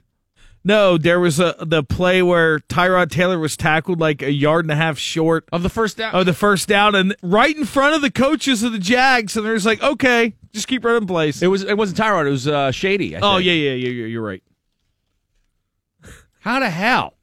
You not challenge that? I thought the KC-Tennessee game was really poorly officiated. And he retired. That's how bad it was. That was the guy that threw his flag into Orlando. Was it Orlando Brown from the? Oh, that guy's eye. Yeah, took his eye out. They had a tough day. That crew. He went out on top. Another what is a catch and what isn't a catch weekend, and a little too much replay. The more I watch, I'm fast getting to the point where I'm going to start hoping they just eliminate replay. Human error. Let it happen. Let it occur. Just get some better officials, try to get them better, and live with what happens. How are they not better? How are they not good? How do they not know the rules? They almost let a play occur again yesterday without the clock ticking down or taking 10 seconds off. The runoff in the Buffalo game. These guys are... you must have had Romo. They're just conditioned. Oh, you get a freebie. You get one freebie. Wait a minute. Just conditioned. You don't get a freebie. Even the touchdown that they thought was bobbled, the Jacksonville touchdown, you could see the refs telling the guys, we're going to look at it. We're going to look at it. They're just so used to not having to make a decision on the spot. They're constantly waiting for some sort of validation. How about the interception at the end of the game? They're going over that for 5 minutes. Were they really? I turned it off. The Jaguars? Yeah. Oh, yeah. Oh, I just turned it. A lot of people were saying it was like the Jesse James catch. I mean, geez, it's too fine. I don't want to watch something happen and then wait for 5 minutes to see what happened. Why am I watching the game then? If somebody's just going to tell me what happened, just put out a report afterward. Well, they played for 3 hours, and this guy ran for this, and that guy caught that, and here you go. Here's your result. All right, so now you have, as luck would have it for the Patriots, of course they get the Titans instead of the team that gives them trouble. They're the number one seed. They deserve it. And we're spotting those a-holes 24 hours. Another advantage that they earned. Another advantage that they earned by Jesse James not holding on to the ball. But the Steelers get the Jags. Oh, I want that game so bad. The Pats. I want to see that game. You want to see Steelers-Pats, you're saying? Absolutely. Oh, yeah. I think you're going to.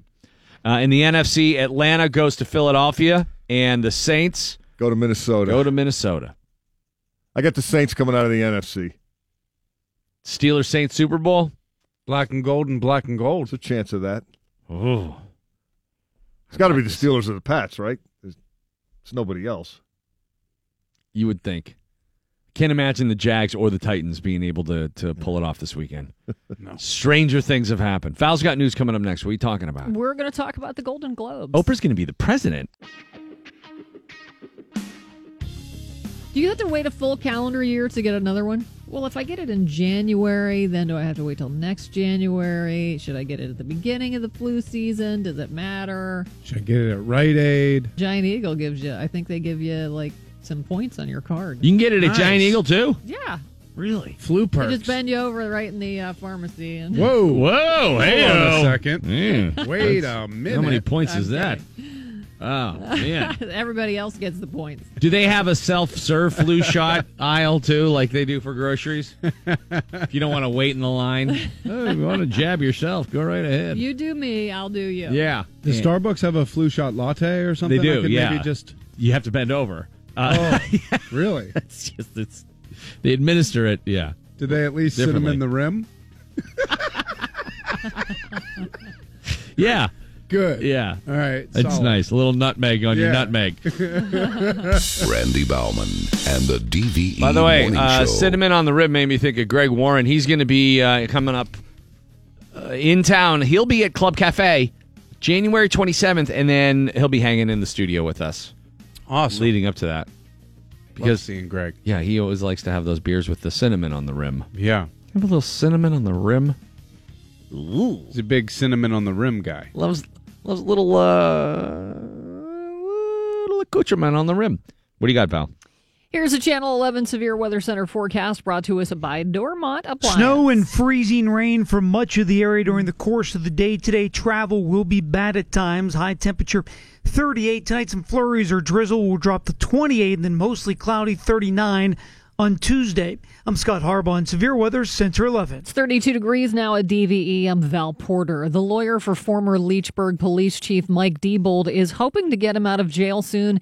In an interview with the Tribune Review yesterday, Duke George said he is surprised by the $500,000 bond, saying no one can come up with $500,000. Diebold was arrested Friday at a Sheetz in Lower Burrell while allegedly trying to connect with someone he thought was a 14-year-old girl he met on the internet. George says the way prosecutors have represented the online activity is not the way it happened. Diebold's wife, meanwhile, says she is devastated and blindsided after her husband's child sex-related charges. In an emailed statement, Danielle Diebold says the actions of Mike Diebold are not consistent with the man she knew. There were more headaches for travelers at one of the country's busiest airports following days of delays and cancellations due to record-breaking cold and a blizzard in the Northeast.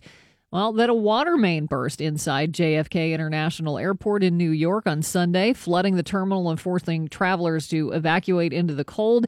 International flights were temporarily suspended. Passengers who had already arrived were diverted to other terminals. Equipment did have to be shut down and passengers were unable to retrieve their baggage. Others were stuck waiting for hours on planes.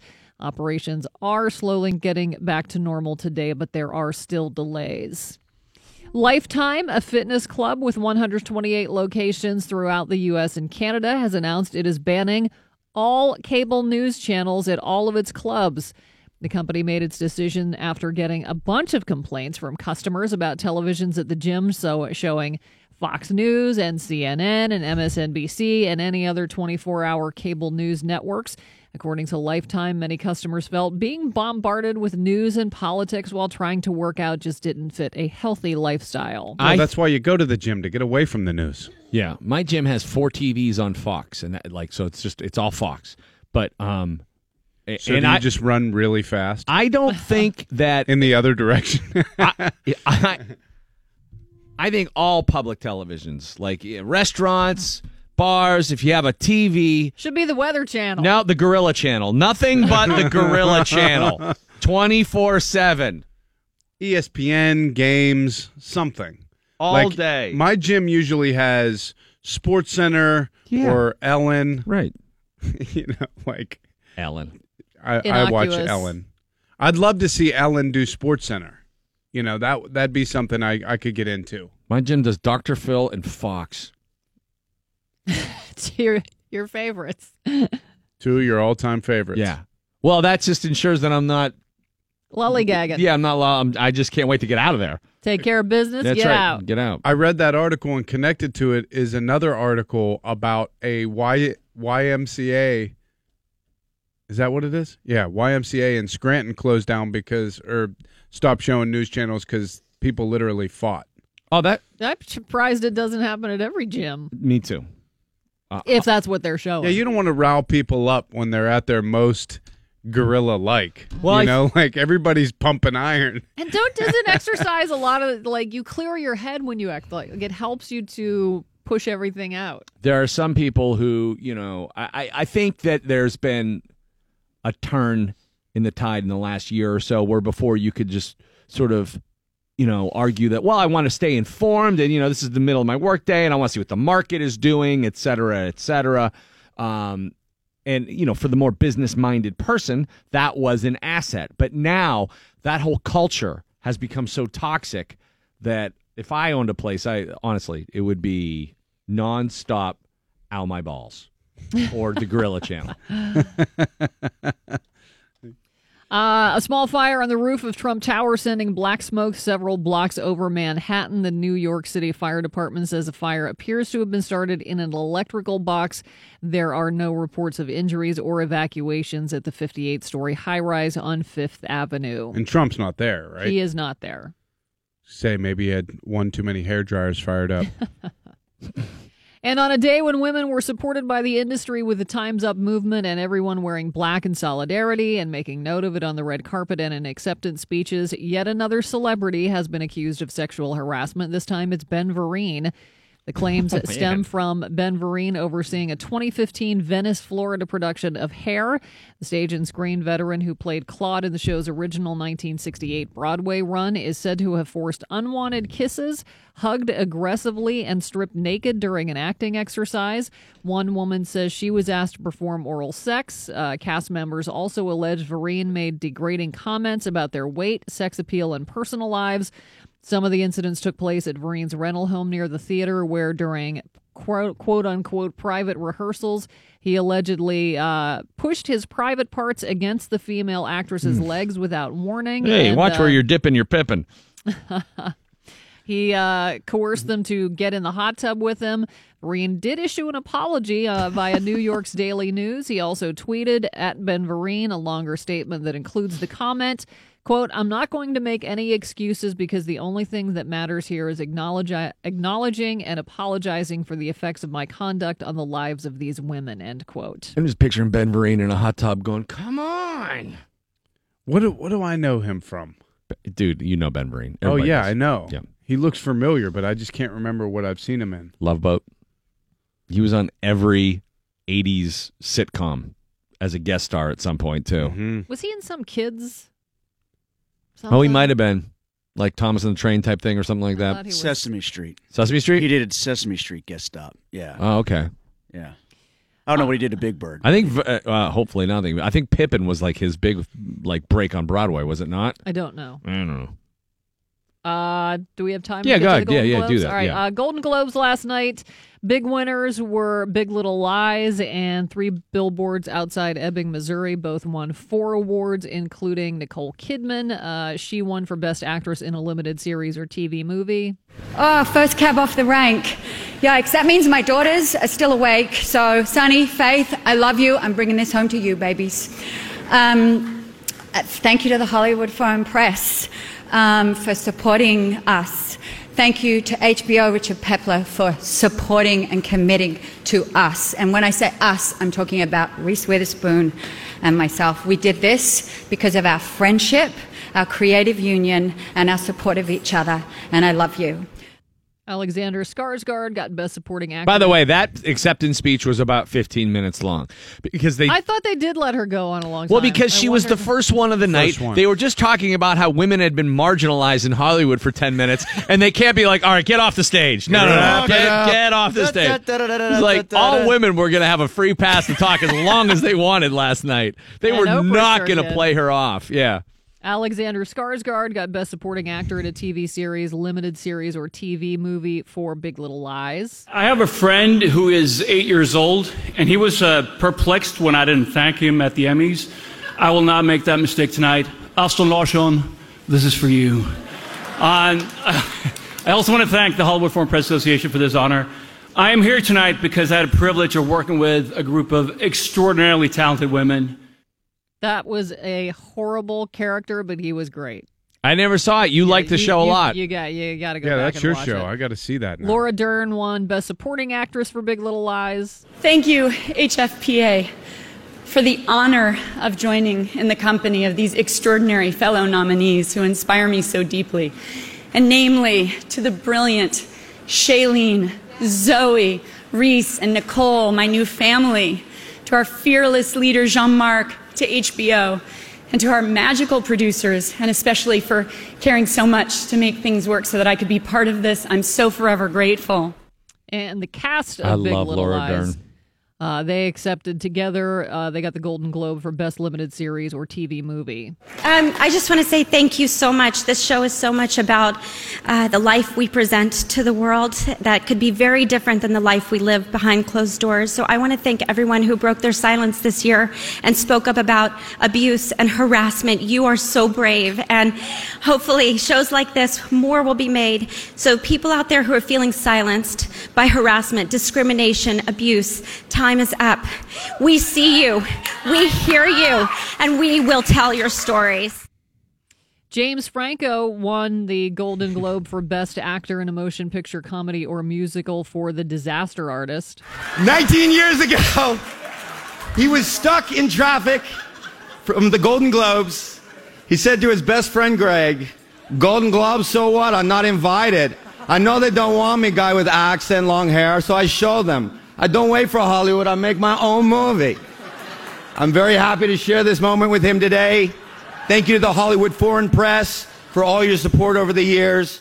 James He was really trying to take the mic there. Tommy Wiseau was... Yeah. That was the funniest thing. We were cracking up at that watching it. Serena and I were just sitting there like, he just told a story about how this guy got snubbed and then stiff-armed him when he tried to go for the mic.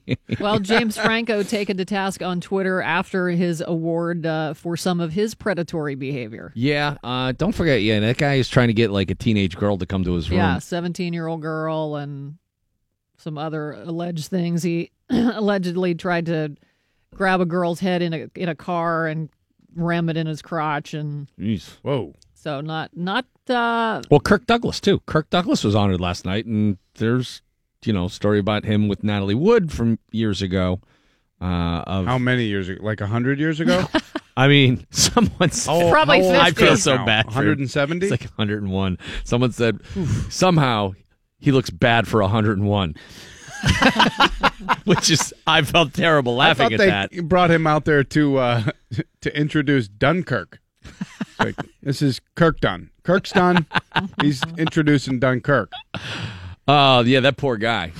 I mean, he's a legend and everything. But a lot of people were saying, again, that was another guy who was embroiled in controversy on a night when they were trying to illuminate that issue in Hollywood. Why was he there again? I don't remember. I don't just know. was like, I was in and God. out of that show a little bit last me night. too. Hashtag Me Too didn't exist back then. No. Best drama, 3 billboards outside Ebbing, Missouri. Frances McDormand won Best Mennessen's Actress for Own. that. Sam Rockwell got Best Supporting Actor for that. And Lady Bird, Best Musical or Comedy. Saoirse Ronan for Lady Bird, Best Actress. Labia Bird. That's a totally different movie. Allison Janney, I, Terrible. Tonya, which you said you loved. She got Best Supporting It's the only Actress. movie I've seen that was being nominated. So I wanted to win everything. It was so good. Was it good? Oh my God, I thought it was just going to be like trashy and whatever. Like, it is such a funny movie, and the way it is shot and the way it is written, it's definitely not for the faint of heart. I mean, she grew up, somebody tweeted she was our OJ. Like, she was total white trash, poor, and I forgot, like, they hated her because she was like, An outsider. yeah, and she Not knitted a rich her own kid, yeah. outfits because she didn't have money and stuff, so she looked a little trashy. She wasn't graceful. She was all about athleticism, Right. jump and spin around as many times as you can. She did the triple, which nobody could do, and she would just like rock the triple, and everyone would be like, "Oh my god!" And she was like a football player, like, yeah. But those bangs were atrocious. Well, just everything. But she had a horrible upbringing. She had a terrible life, and that movie is like all about that. And Allison Janney as her mom is so good. I mean, again, not for the faint of heart. But I really liked that movie so much more than I thought I was gonna. And I love this guy, so I want to play his acceptance. Sterling K. Brown got the Golden Globe for Best Actor in a TV Drama for This Is Us. He's the first black actor to win the Best Actor award at the Golden Globes. Throughout the majority of my career, I have benefited from colorblind casting, which means, like, hey, let's throw a brother in this role, right? It's always really cool. But Dan Fogelman, you wrote a role for a black man, like that could only be played by a black man.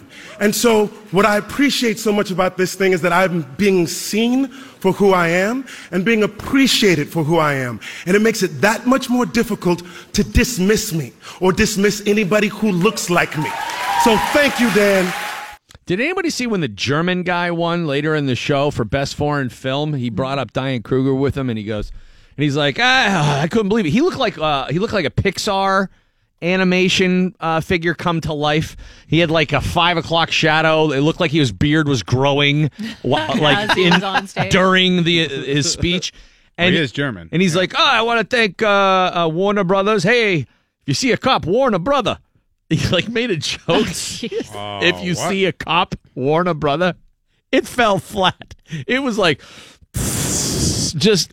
The air, it was funnier in German.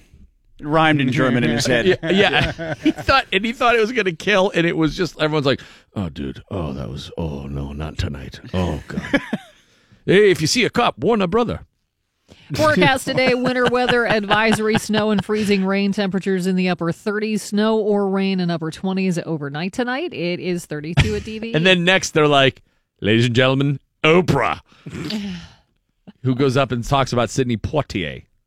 By the way, the Oprah speech, 9.5 minutes long last night, she could have led them in the battle. There is no doubt. That was a ridiculously powerful speech. That was like a TED Talk. I think the Oprah for President signs were being printed immediately after her speech. It was like her Democratic National Convention. This was her moment, like Obama seized 4 years in advance. Somebody said or asked Stedman if she was running for president. And he said, well, she certainly is not opposed to it. It'd be up to the people. Also up to Gail. She has to obviously confer with Gail. First Lady Gail? First Lady Stedman. Oh, no, Stedman, no.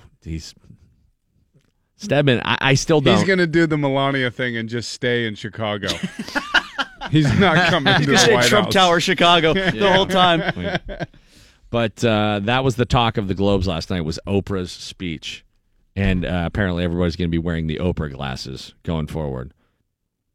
Did you, did you enjoy watching it last night?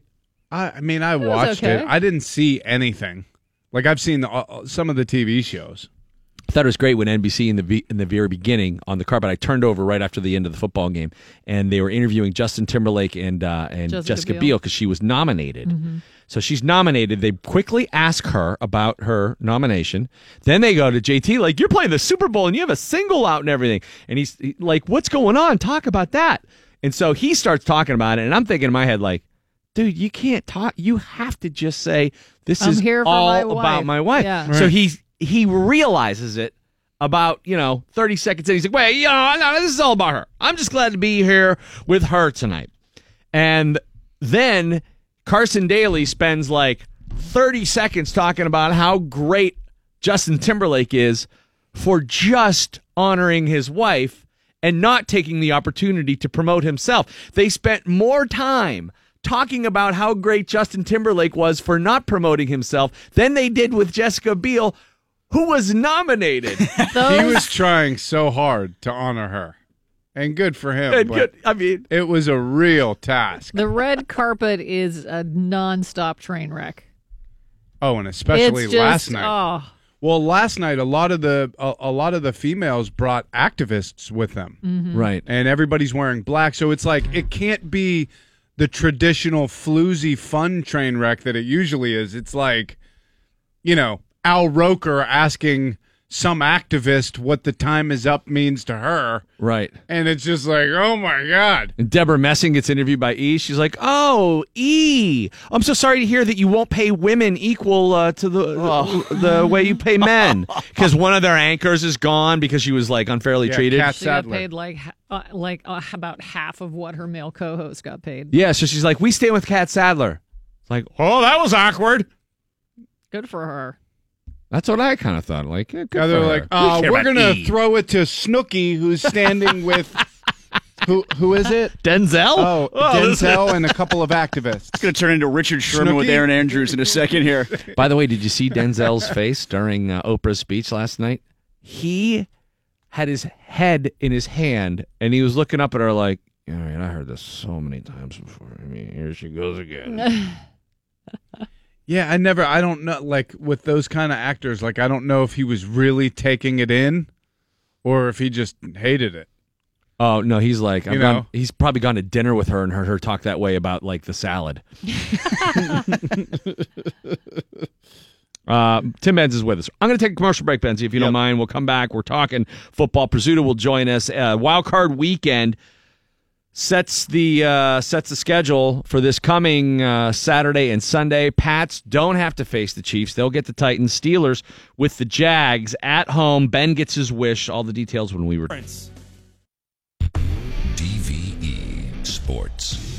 Tim Benz hanging out with us here. Mike Prizzuto with your sports, and the slate is set for this coming weekend's playoff matchups between the Steelers and the Jags. Jags get past the Bills somehow. The Bills Mafia infiltrates Jacksonville, but alas. They were probably right at home there. Trash. Is that what you're insinuating? Yeah, I think they Flabama, they invaded by Bills Mafia. It just seems in the right. parking lot. That's the Bills Mafia Riviera, Jacksonville. Yeah, vacation spot. The NFC matchups, of course, Saints are going to be going to Minnesota. Atlanta is going to be going to Philadelphia. And the Patriots don't have to deal with perennial, pain in the butt Chiefs. Yeah, I think they were. I think Kansas City was 4-4 against New England in the Brady Belichick era. Always gives them fits. But now they face, Marcus Mariota and the Titans, and probably not going to be that big of a challenge. I think they felt like they won the Super Bowl, don't you? Yeah. I mean, Mariota catching his own touchdown pass was their immaculate reception. Yeah. They're done. Yeah, no, absolutely. Like New England sitting back eating popcorn, just laughing at this, saying, we got another bye. They have 2 byes into the AFC Championship. Got a hard time thinking Tennessee's going to be able to keep up with New England. I think then again, England puts up scores early and takes a run out of the game. I had a hard time thinking Tennessee would be able to keep up with Kansas City. I thought that one might be a little bit closer. Yeah, for a while in they the were. first half, they were getting blown out. But Belichick's thinking now, Dick LeBeau defense. Where have I beaten this before? Right. I mean, Andy Reid really deserves all the crap he's getting. They had an 18-point lead at home. Would you have considered punting there at the end of the game for Kansas City? I can't remember the exact. With the 4th and 9, where they tried to force the ball down the middle of the field, they had 3 touchdowns left, 3 timeouts left. They had a little over. They had the 2-minute warning left to go. I don't know that they're stopping their running game at that point. Maybe they're not, but that's Henry was running downhill. That's a hard throw for him to make. It is, situation. But you got Alex Smith, you got those playmakers minus Kelsey. Yeah, without Kelsey, that's another reason why I was thinking about it.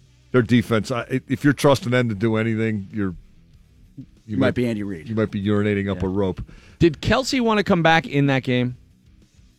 I don't know. Because I'm sure he did. I didn't know if he was fighting to get back in. I mean, there were a couple of shots this weekend where guys kept playing where you thought, too bad he didn't have Newton on the back of his jersey, then he would have been allowed to continue playing. That was the one. I mean, Cam Newton. Yeah. God, he got knocked out. What, he got something in his eye? The Steelers did that with Roethlisberger once before. He got hit in the head and stayed in the game because he had something in his eye. Right. They did the same thing with Newton yesterday. Kelsey was out on his feet, though. And if they're going to be serious, I mean, I'm of two minds of this. If they're going to address the dangers in the NFL in terms of head injuries, when a guy is reaching for his head and is stumbling as he gets up. I mean, that guy probably shouldn't go back in the game, even if he's like, okay, no, I'm good, like 10 minutes later. But, it's football. It is a brutal sport, and I don't know. Well, that's the frustrating part about it is they make different rules to protect the quarterbacks, but then they have different rules to allow different standards to allow the quarterbacks to stay in the game. Like you see the Penn State game, even Trace McSorley gets hit in the head in his bowl game. He's rolling around the field trying to draw a call. So the suggestion is, I'm hurt. And then he just stays in the game afterwards after there was no call. I know college rules are different, but if we're going to pretend that we're going to care about these things, let's apply the pretending that we care to all positions and not just non-QBs. And Marcus Mariota got probably, another 4 yards on 1 or 2 carries when he had taken off out of the pocket because you can see guys are like pulling up the sideline. Yeah, they're because they don't want to get called if he goes into the slide. It's a difficult thing to balance.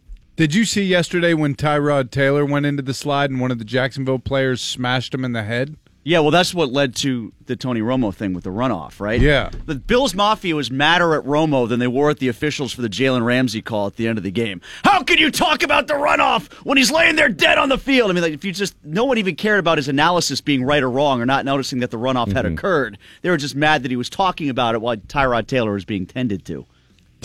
Mike, do you think the NFL this weekend, like what grade would you give them in terms of officiating and in terms of people not really, because what you don't want is to come out of the weekend of the wild card games and the narrative is, well, the refs screwed all these games up. Yeah, I don't think they screwed them all up. I thought the triplet crew had a real bad day.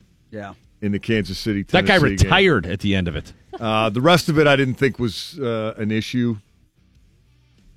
I'm getting a little weary of all the replays. Here's what it's a lot, isn't it? Everything at the end of a game now is. A good easy way to get rid of like the concerns about replay. Don't mandate replay on all scoring plays and all turnovers. I agree. Like that's where it's getting thick right now. Is that the cameras are catching stuff the other team, the offended team in the call, doesn't even think should be debated. They're not challenging. They're not asking for it. Yeah. And then the cameras are catching it, and that's where the debate is being turned into. Even at the end of the game with the Jalen Ramsey pick. No one on the Buffalo sideline. Yeah, to me, that was ridiculous. It's a pick. The game's over. Let's move on. That should have been a pick. It should have been a catch for Jesse James. It should have been a catch for Benjamin, and now we're splitting the hairs in between. Like, I'm glad Ramsey got credit for that. He should have. But it's no different than Jesse James or Kelvin Benjamin. And the continuous thread between all three plays is that the other sideline didn't even think that they had been robbed until the cameras came along, and now we're parsing rules on all. Okay, now we're upset because the rules are inconsistent. Yeah, and if you're going to have inconsistency on video, then what's the difference if you get it wrong in the live eye? At least then we all move on quicker and human error play the game. Yeah. When the Mariota touchdown happened, my buddy's like, oh, well, this is going to take about 15 minutes. Yeah. I got on now I know Tyrod Taylor got hurt and that took some time, but I got on the treadmill in my basement yesterday with just over 6 minutes left in the Buffalo-Jacksonville game, and I hit the 30-minute mark before the game ended. Yeah, that's ridiculous. That's too long to play 6 minutes of football. And again, there was a delay in there, but even if Taylor hadn't got hurt, it still took too long. Did Tony Romo give you a freebie at any point during your treadmill exercise? Yeah, he said I didn't have to go ahead and do the next phase. You get a freebie. You know, you don't have to go up the hill. You get a freebie. It changes on you. You know, when you have the thing do its own workout. It just stayed flat. I think Tony Romo is really good. He just needs to settle down. Yeah, and just bone up on the rules a little bit. He stunned Jim Nantz into silence with that one. Nantz is like thumbing for freebie. What the hell is he talking about? Freebie? Yeah, that didn't make any sense. No. Yeah. Then he came back. Did you get a freebie? He came back and said, "Oh, there's no freebie. We're talking about freebie. Not we, Tony. You were talking." Yeah, I about liked how he did that too. He goes, "Jim, you know how you and I were just discussing freebie?" He's like, Jim's like, "What's this we stuff, white man?"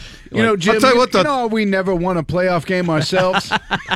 Actually, that is true. Neither of us have won a playoff game, Tony. I thought it was wildly compelling for a wild card round, though. Oh my God! Yeah, really all good. of the games. Football, yeah. Really, if anything, going down to the wire. The Rams, if the guy catches the damn thing in the end zone, they've got timeouts left, and that's still at issue.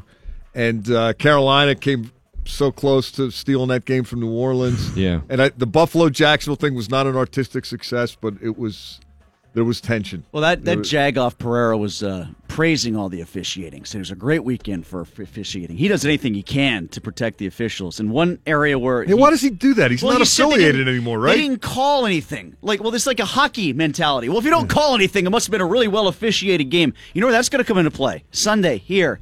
Those cornerbacks for Jacksonville. Oh man, they are the new Legion of Boom, the new Richard Sherman. They get away with everything. That's going to frustrate people at Heinz Field. There'll be a lot of complaints about that Monday. Win or lose, those two guys grab hold, and they have reputation on their side. They get away with everything. They're that good, so they can do it. Yes, right. If there's a good aspect to that, or if something's in favor of the Steelers getting those calls, is that AB's escapability in those situations necessitates these guys really making overt grabs. Yeah, if they're reach and pull the jersey, then yeah. But even Jalen Ramsey got there early on the deflection to catch the ball in the first place. And I think Bouye got away. I think it was Bouye got away with one in the end zone too earlier in the game. I know that was a great play by Ramsey, but Peterman lobbed that ball out there and looked over there like, thought about it, then lobbed it. He clearly was not ready to do that. He did get him that first down, and you thought for a second, this could be interesting. I didn't think that for a second. The quarterbacking in that game when Peterman came in, I thought that was that. The quarterbacking in that game was like the goaltending last night in the Penguin game. It was just all right. awful. Let me take a other quick than the great Matt Murray. Yeah, well, he came in. Yeah, the starting goaltending. How about that? What was up with that, by the way? What? Him starting? Yeah.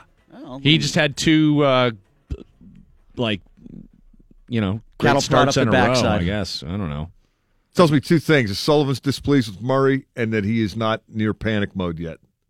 That he didn't go into that game like, we got to win this and get these points. I don't know.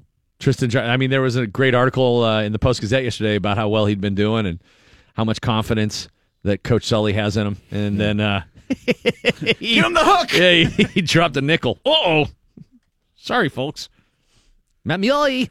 All right, quick break. Come back. We'll talk more. Steelers, Jags.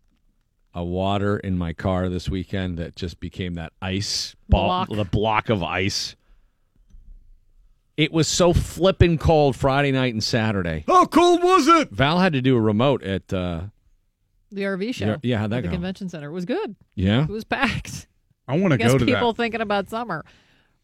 Yeah, I want to go to that. You gonna get an RV? Yeah, I'm looking at it. Nice. Like a camper or something, Yeah. Trying to take adventures with the kids. Nice. Get out in the country. Rent. Yeah. You know what you want to do is get your family in a confined space for a long period of time.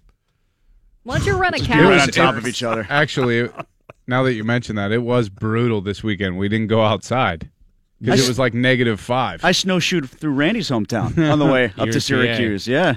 Boy, if it warms up there like it's supposed to here, a lot of that stuff melting is going to be really hard to deal with.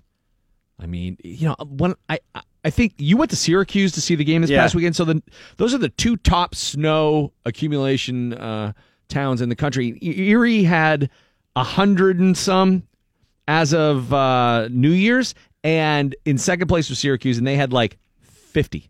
Yeah, we don't have that many bars around campus anymore, so now people were funneled into 3 bars in their parkas, just elbow to elbow, nonstop for 2 hours before the game. Why don't you have that many bars anymore? Our students just stay in the dorms and get high and take pills and stuff like that. So cool. Syracuse. We're millennial student body now. We don't go out and booze anymore. Yeah. Great education. Steelers, Jags. Now, Ben said he wanted this rematch. 5 interceptions, 2 picks for touchdown, 2 pick six. I mean, that was the game. Fournette breaks off that 90-yarder at the end of the game, and what could be considered garbage time, I guess, because it was kind of over. Yeah, so that upped their rushing total from 140, which is too many, to 230, to way too many, which is way too many. Don't think like, other than that 90-yard run, they did well against the run, because they did not. Sort of the Neil Huntington school of playing defense. If you subtract those 2 big runs, But you can't. And so what's different this time for the Steelers defensively? I mean, other than Fournette seems to have slowed down a little bit. Well, the biggest defense is that Ryan Shazier's not there anymore. Right. But we have Hayden. He was there. Did we have Hayden the first time we saw these guys? Yes. I believe Was he in the lineup, though? In week 5? Or was he hurt? He wasn't hurt in week 5. I don't think. No, he started. Yeah, he started. Okay. Yeah. And, I think the big thing is, the way the guys were talking. I talked to Tuitt and I talked to Cam Hayward this week. I did a story about it today for the Trib. In fact, that very thing you brought up, Randy, it's not just Roethlisberger that wants these guys again. It's the run defense that wants them again. And they said, we went back and looked at the film. We were not getting blown off the ball. It's gap control. It's cutbacks. It's lanes. The holes that are naturally created by there's only so many guys you can put on a field. They exploited every single one of them as opposed to getting pushed back and shoved off the line of scrimmage. That sounds like, okay, we were more manly than they were because they didn't move us. Well, you got to get in the hole and stop them from cutting back then. But and there's some truth to it insofar as like Chris Ivory had 40 yards rushing, half came on one carry. Leonard Fournette had 180, half came on one carry. Yeah. Steelers didn't do much against the Raiders in 72 except for that immaculate reception play. Right, yeah, which won the game? Right. You can't subtract the big plays. Just pick out the ones that didn't work and say, but except for this. Guys, if we don't have those 3 losses, we're undefeated this season. There you go. That thinking. Right. Mike, you made a good point earlier, though. Bortles running for more than he threw for yesterday. And that's the one that concerns me because the Steelers rush the passer very well, but you got to be disciplined on this stuff. You can't let him get into a lane and run. He's going to be looking to do that. And what was he against the Steelers rushing-wise? 1 for 9 in game 1, something like that? I don't think he ran for all that much, right? Bortles? Yeah, I don't 1 for 9. 1 for 9. Yes, guy. That's maybe where Shazier's absence comes into play. Not so much the cutbacks of Fournette, because that's always been a weak point for Shazier anyway, is that he over pursues on the stretch plays. Like when he's not playing well. But when he's playing well, he eats that stuff up. But he also, when the quarterback tries to scramble, I think he's a big deterrent for speed. that. If they go hell-bent after Bortles and don't have the discipline, then he's going to hurt him running.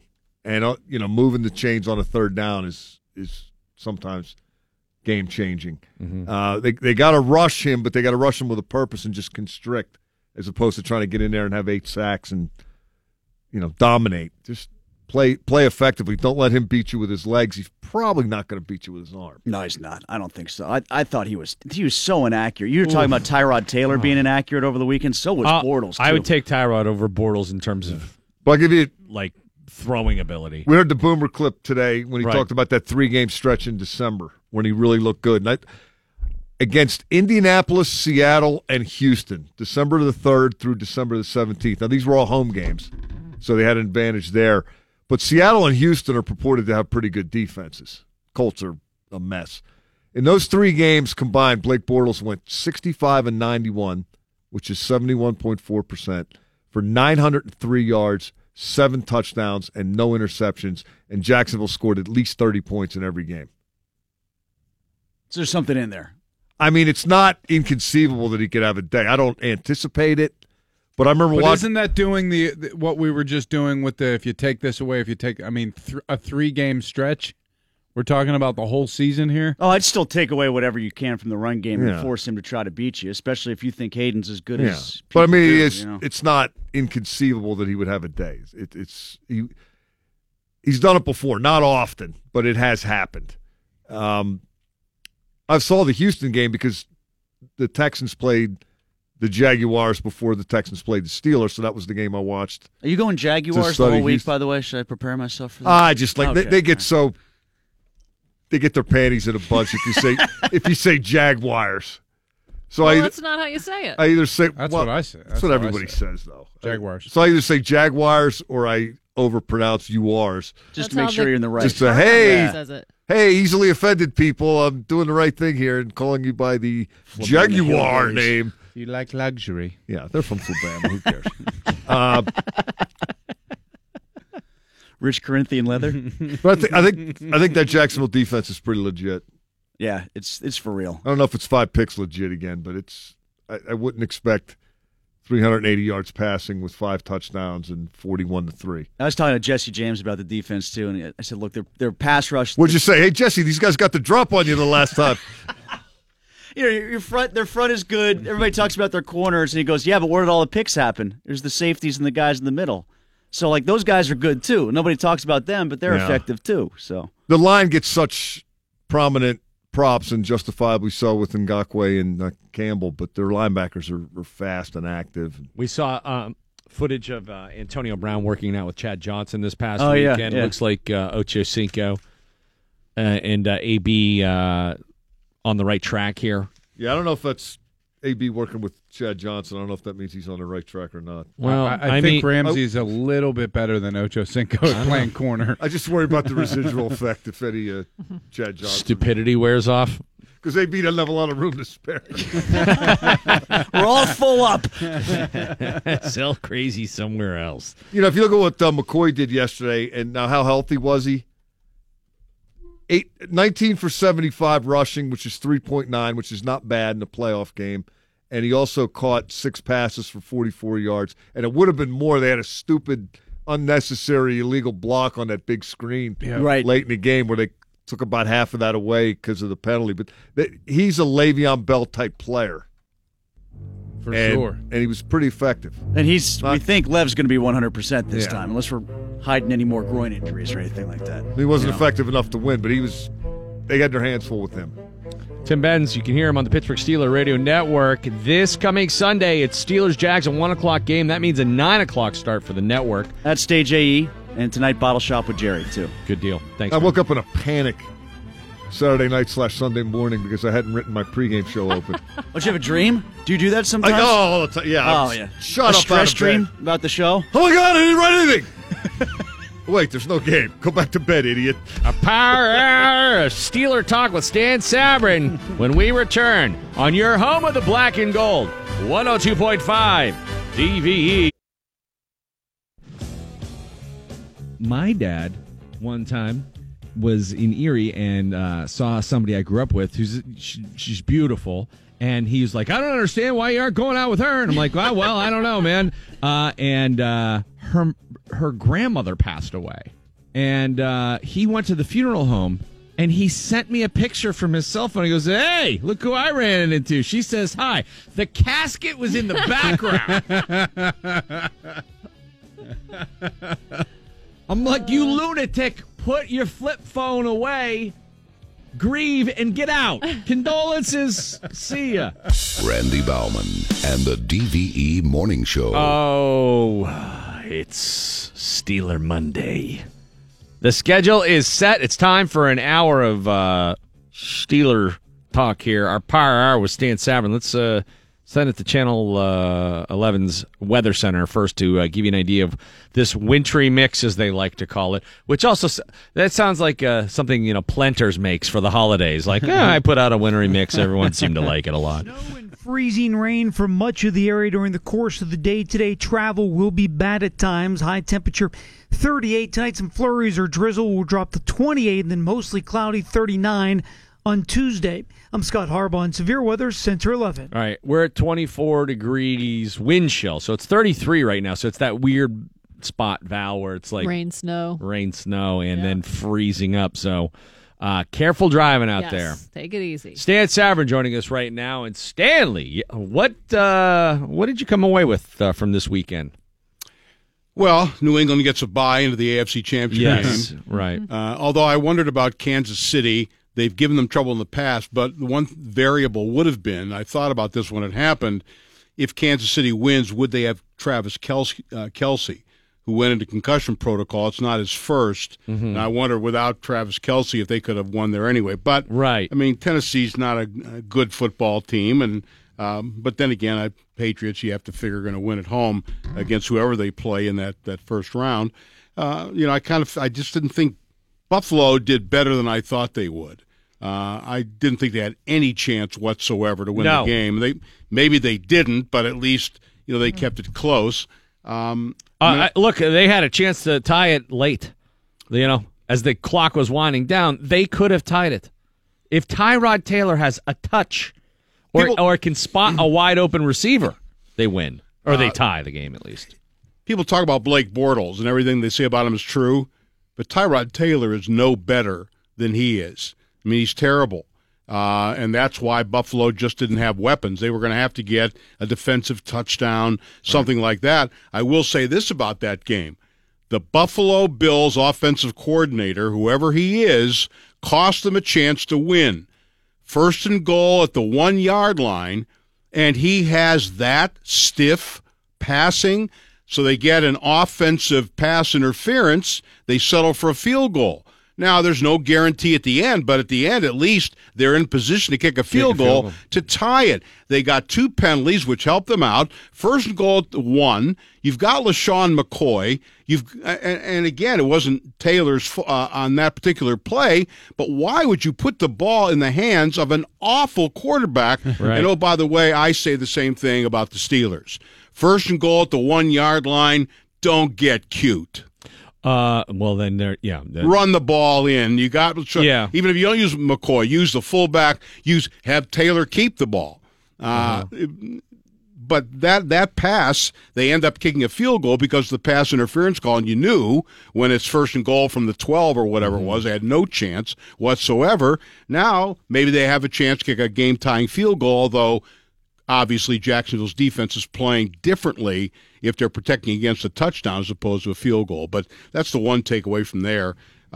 Jacksonville is what it is. I think the Steelers are going to be fine in this game. Unless they play the game at Tequila Cowboy, I think they're going to be okay.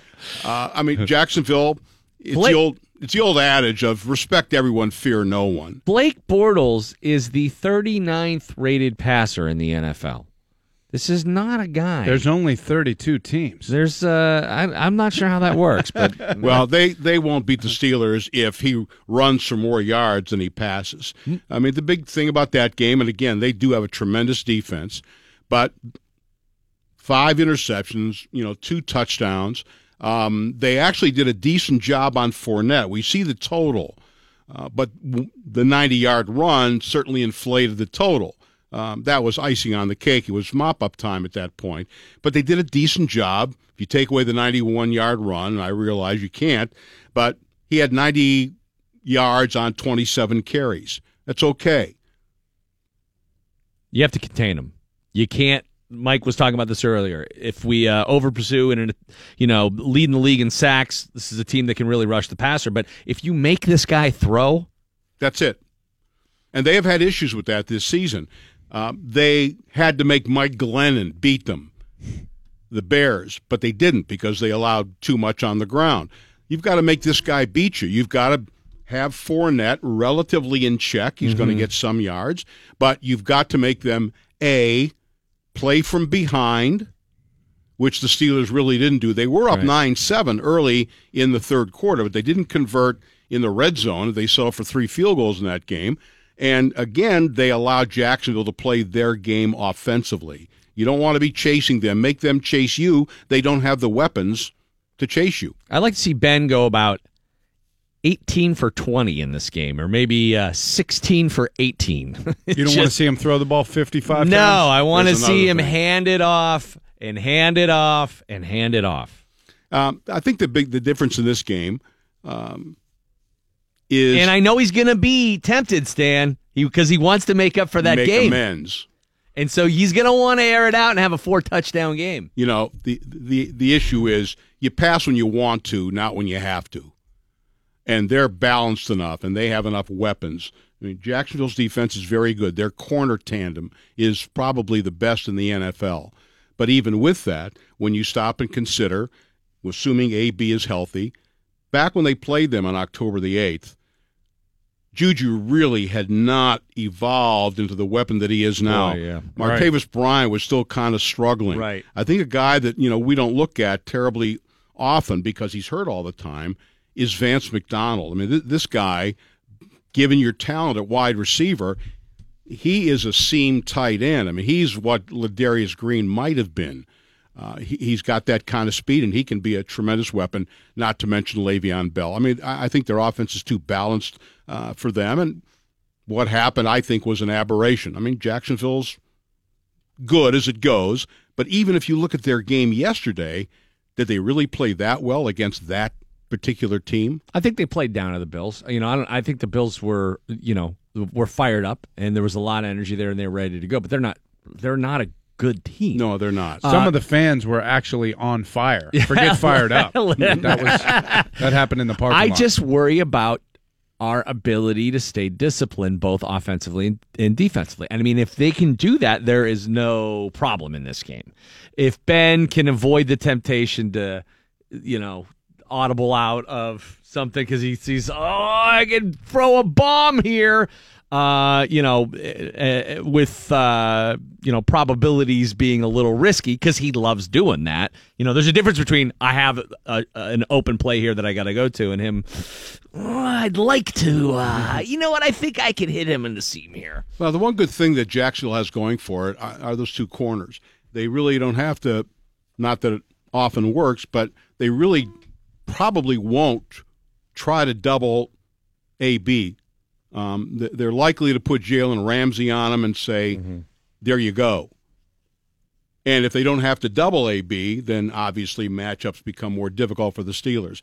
Even with that, the Steelers offensively are multiply talented.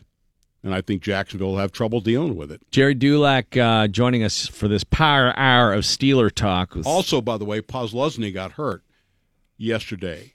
He's very important to them in the middle, so we don't know what his status will be. Jerry D, you have this as a 20-point victory for the Steelers. 10. It might be worse than that. Yeah, you're pretty confident. Oh, that game was brutal yesterday. I mean, that's the way Jacksonville's been playing. If you've been watching, I mean, their offense can't score. Their longest pass, they're no threat. Their longest pass play was 20 yards.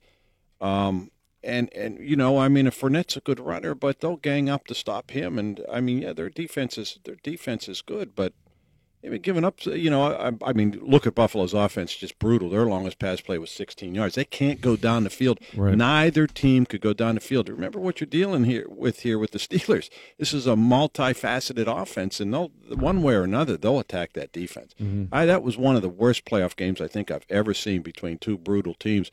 But that's the way Jacksonville's been playing. So I thought, you asked me last week, Stan, who did I think was the best team for the Steelers playing in the first round? And I said Jacksonville, despite the fact their defense is pretty good. They're just not a good football team. Tennessee is harder to defend than Jacksonville. Kansas City is harder to defend than Jacksonville. And so to me, that's... Yeah, it got scary there for a second. We almost had to take on Tennessee. It was I really would rather not play them. I mean, that would have been okay, too. Yeah, but absolutely. But, you're talking now about defending a bit of an option quarterback.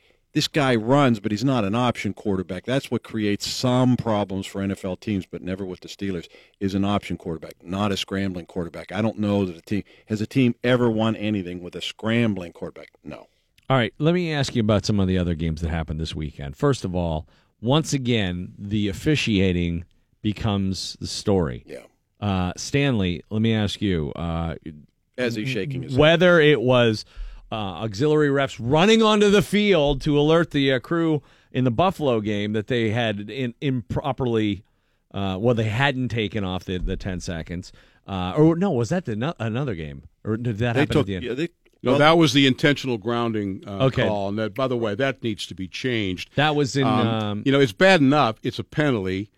You lose yardage. It's a loss of down. Now you take away 10 seconds on top of it? Right. Why not just bring out a portable gallows and hang someone? Well, it's kind of funny because so many rules are engineered to favor the offense. That is something that just ends games. Right. That's overkill. Why not just, give them blindfolds and a cigarette and say, here, now we're going to kill it.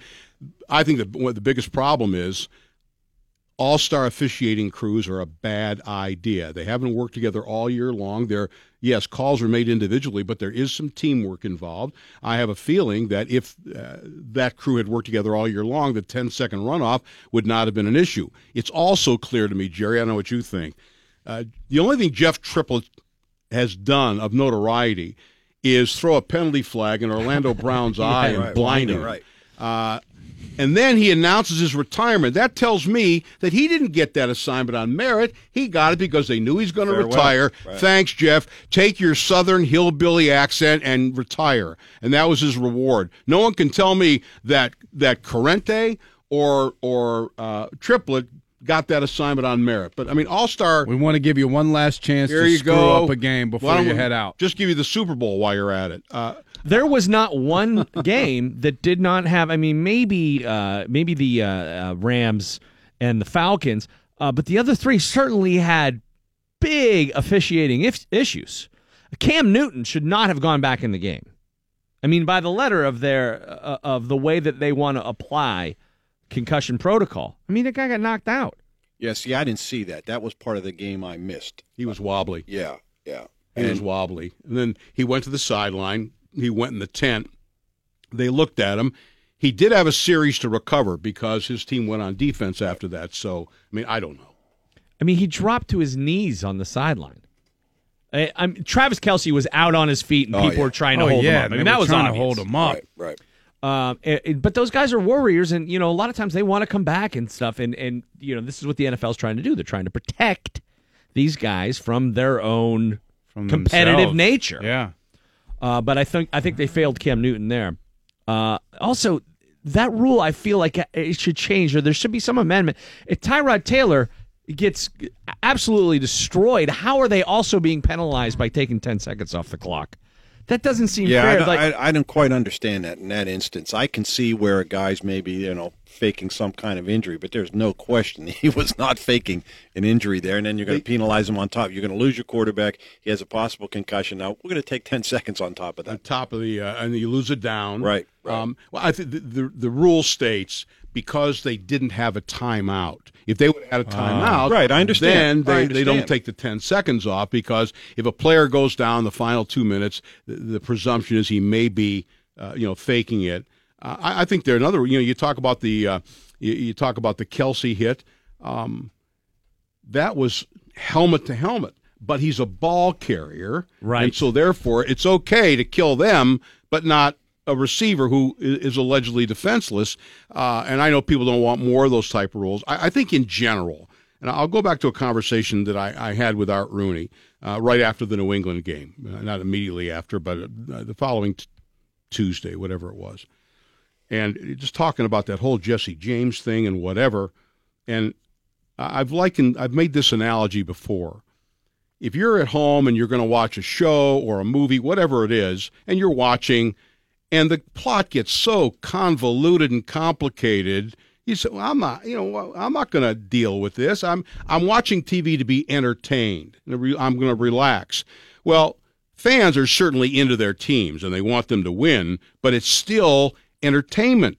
And if you make it too hard for people to say, how come that's not a catch? Why that's a catch, but that's not right. The same principle applies. And people who aren't actively devoted to their team, if they're playing, are saying, what? And they're turning people off.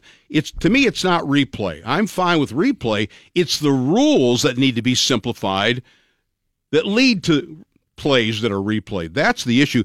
I mean, they've got to make it the same for a ball carrier and a receiver, whether they cross the plane. It's got to be the same for both. You can't have one rule for one for the other. You have to establish yourself as a runner first. Survive the ground, all that kind of stuff. They're making it – anyway, I said use that analogy to Art Rooney, and he said simply, we're making it too hard. Yeah. It's entertainment. It can't be that hard. You can't ask people, because that's not the most important thing of their life. Maybe for 3 hours on Sunday it is. Yeah.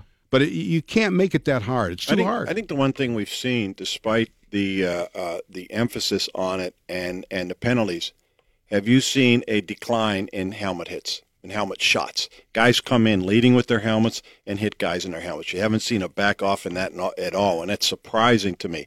I mean, half these guys come in now and lead, and we saw it with the Kelce hit. We saw it with Tyrod Taylor. I mean, they come in with their helmet on, and they come in like a torpedo. We have not seen, and that's what they want to do. They want to try and reduce that. Actually, they'd love to eliminate it.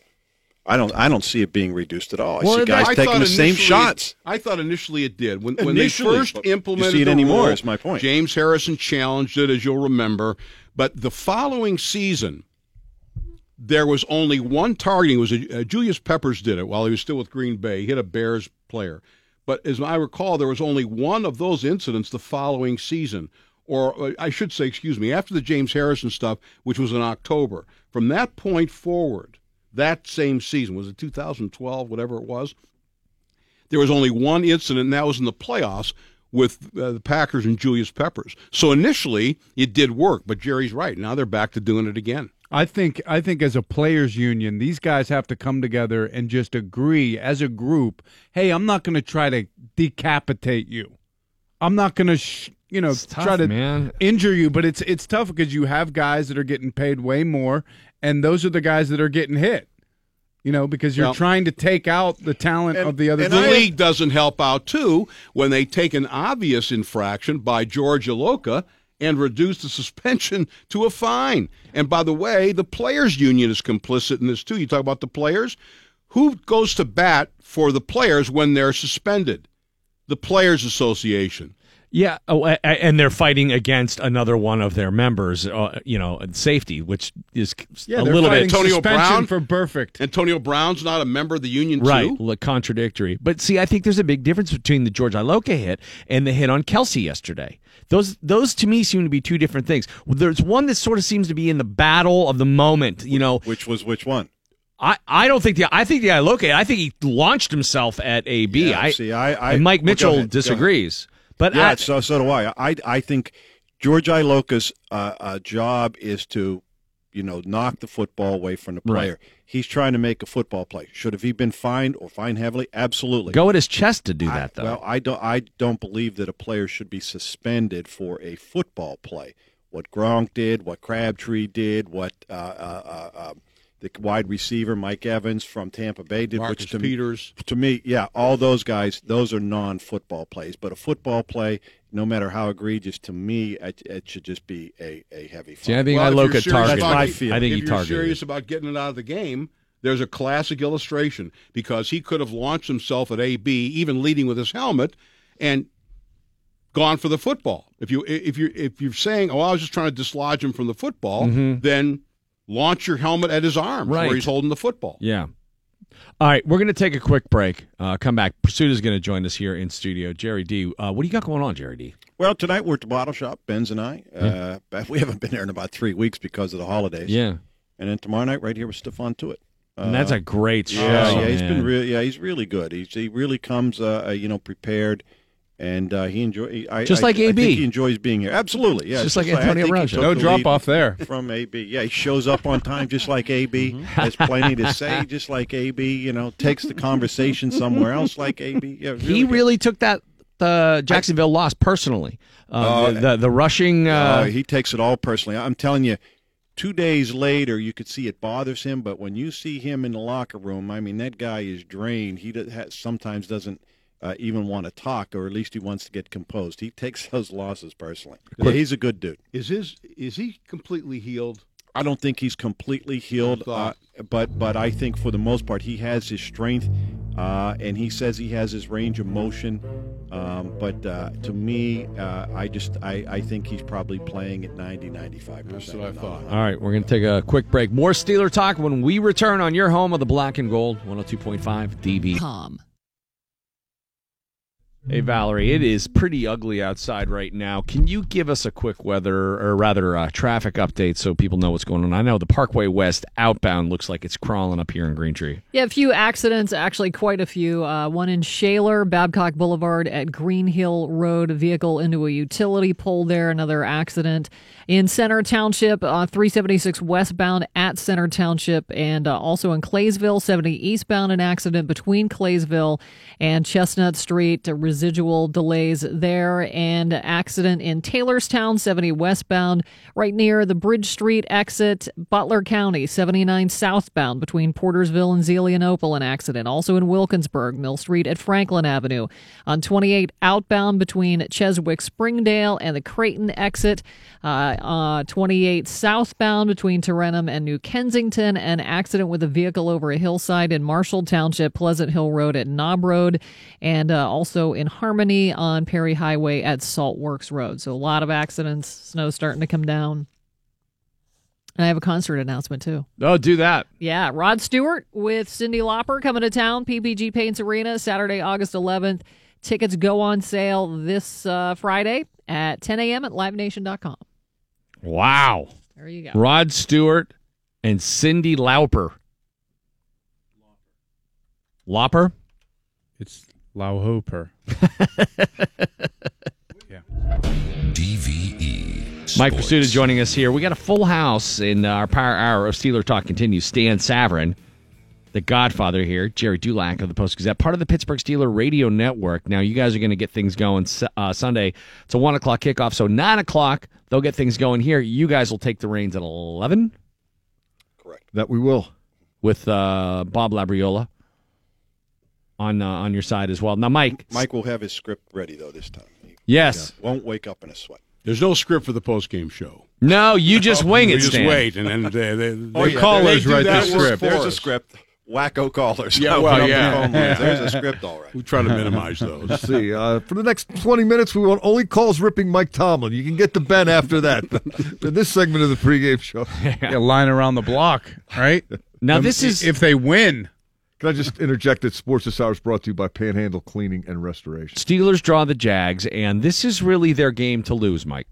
That's what they think. You might recall last week we had a soundbite from defensive coordinator Keith Butler, and I'd asked him about the run defense, and he started talking about Jacksonville without mentioning Oh, these guys ran the ball. Well, wait a minute. We're not playing anybody yet, but we got to do better against the run, dadgummit.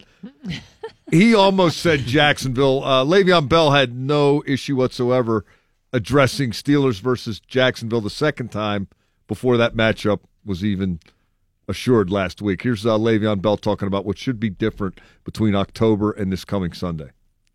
Not turn the ball over. I mean, we gave them 2 touchdowns. They had a 85, 90-yard run at the end of the game and cleanup time. The crazy part is we played so terribly, but we were still in that game, so it's not anything different we got to do other than protect the football. Then we won't have to feel the need to throw the ball 55 times. We keep those guys off balance. They got to play the run now. They got to play action. We can play, first and 10, drop back pass. Now they can defend, Martavis, AB deep, Juju over across the middle, whatever. Juju wouldn't even emerge then. Juju ain't really start emerging technically till the Colts game. And that's when everybody kind of like, ooh, Juju good. But now they got a game plan for all that. I think it was actually Juju good. It might have been the Lions game before that when everybody went, ooh, Juju good after that 97-yard TD. But point made, more weaponry to attack that really good defense with. Ben Roethlisberger threw it 55 times for 312 yards, but 5 interceptions and 2 touchdown passes, both of which were thrown to Jacksonville Jaguars defenders. In a row. You don't want that. No, you don't. And also, Mike, along with that, no takeaways.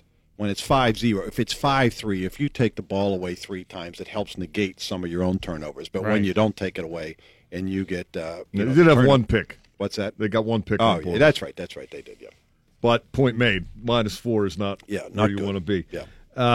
The Steelers are presumably going to be healthy on offense. Le'Veon Bell has been maintaining since Christmas Day in Houston that Antonio Brown is coming back. All the videos with Antonio Brown and Chad Johnson, if you've seen any of those, would suggest he's ready to come back.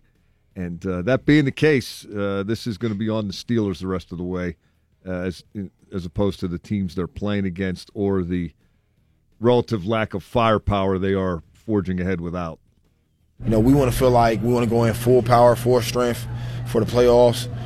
And if we lose, then we'd be like, okay, well, we lost at full strength. There's nothing we can say about it, but there's no more excuses now. We got to get back there, and win games. And if guys beat us the way we are, then so be it. But I just don't feel that's the case.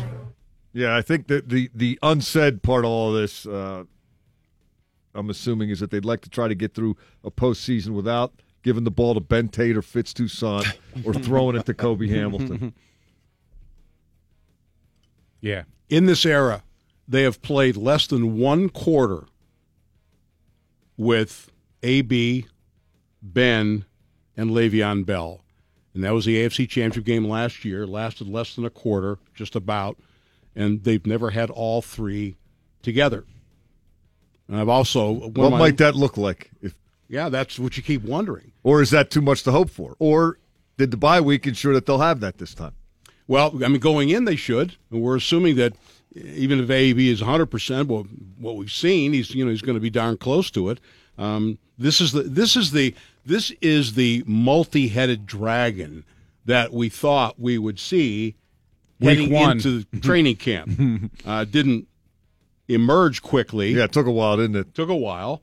But, I still believe this, and I'm sure that, north of Pennsylvania, they would vehemently disagree, aside from the Jesse James play, and aside from throwing interception in the end zone when you could have thrown it away and kicked a field goal to tie and see what happens. I believe if AB plays in that game, they win. I believe if AB plays the entire game against New England, and that's a big if, they win. Although that said, are we in agreement he dropped the ball in the end zone before he got hurt? Yes. Also, I don't know. I give him a pass on that. It was a challenge. It was a He dropped it because he got hurt. That's a lot of best receiver in the world. Yeah, it wasn't an easy catch. It wasn't Corey Coleman last week. But then he dropped the ball before he got hit. Is my point. No. It was. I thought it was like simultaneous. It was contested. I thought he was about to bring the ball in, and I think part of the problem was he tried to catch the ball with his body. The ball got into his body, and then that's when he got hit. It wasn't like the Buffalo guy who dropped that pass for a touchdown yesterday. Oh, yeah. You got to catch that ball. Yeah, or how about the great Cam Newton threw to the in the 12. first quarter. Oh, two unbelievable throws. What a bullet. What a rope. Yeah, perfect throw, and the guy drops it. Yeah. To where it had to be. Stan, to your point, I think, and we'll find out today, if Antonio Brown isn't practicing today, now they got an extra day. If he isn't practicing by Wednesday, he won't play. They're not going. You don't come back from a 4-week injury or 3-week injury and then automatically they hold you out. They want him to practice to see where he is. But I think it's safe to assume that by the next game, should there be a next game, he will play. And I bring that up because without Antonio Brown, the good news is the way Juju Smith-Schuster has emerged, the last 7 games, big time player. Martavis Bryant here the last couple games.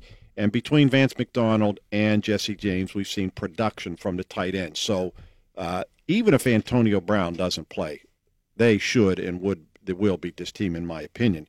But having him for New England would be the key because then that just makes everybody more dangerous. Do you think that the Steelers think, now what we think, that the coaching staff thinks that if there's any question about AB's health, that they're good enough to beat Jacksonville without AB? No, I don't.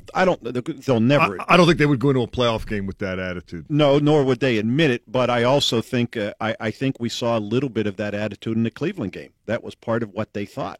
That for sure, no doubt. But that's Cleveland. No, but it's the same mentality. We can beat them with our backups. Yeah, but they didn't really care if they didn't beat them with their backups. It was more important for them to make sure their key guys were rested. But based on what they have seen, yeah, I think they just believe. Look, if this is what we have to play, we'll still play our game and we'll still be good enough to beat them. So if there's any doubt about AB, you think they'll sit him? If there's any doubt medically, yeah, there won't be any question about we better give him one more week. It'll be where he is, and the medical staff determines that. And again, if he's not practicing, no, of course they'll leave open the opportunity. We'll leave the light on for him. But if he's not out there early, he hasn't been around all week. He hasn't been around except Florida, for one day last week. He came in, and that's when he was catching passes in the indoor facility, and that's when Tomlin said he saw him downstairs. That was really the first time they saw him.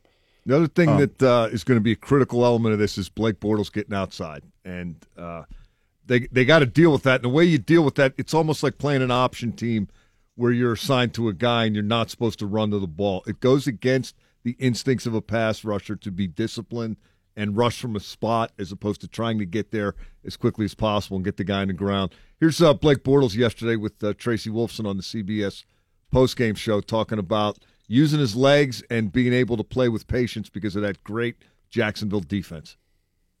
It's huge. They've been unbelievable all year long, and it kind of allows us to go out there and, I don't think not press or get too high or too low. I think understanding, that they'll give us the ball back and give us some more opportunities, and they've been able to do it all year long, and they did it again today. For you told me the wind got to you a little bit. It was a really tough day passing the football, so instead you decided to use your legs. Did you have any idea that it would come down to that in this game? We got beat last week in Tennessee, and I didn't run at all, so it kind of felt as though we got beat without kind of shooting all our shots. So I said it's been in difficult conditions, so let's find some ways to move the ball and do some different stuff. So we weren't sharp. We made some bad plays, did some stupid stuff, but we found a way to win, and that's all that matters. If you put that in the Tomlin translator, what that would come out is My defense allows me to be inefficient, inaccurate, and horrible. Right. But it does. Are you kidding me? I mean, that's unbelievable to me. And Mike, the difference between what Blake Bortles does and Mariota is an option quarterback. It's option reads with Derrick Henry. This guy there's no option with him. He's just out and he decides to scramble. So, I mean, the threat of the option isn't there. It's just him running is there. But to me, if that's he's no Mike Vick. I mean, he's not dynamic running the ball. No. I mean, I disagree with you there. They kept pumping that stat on the broadcast yesterday. He is the 4th highest quarterback of all time, average per carry. Quick break. We'll be right back. More Steeler talk.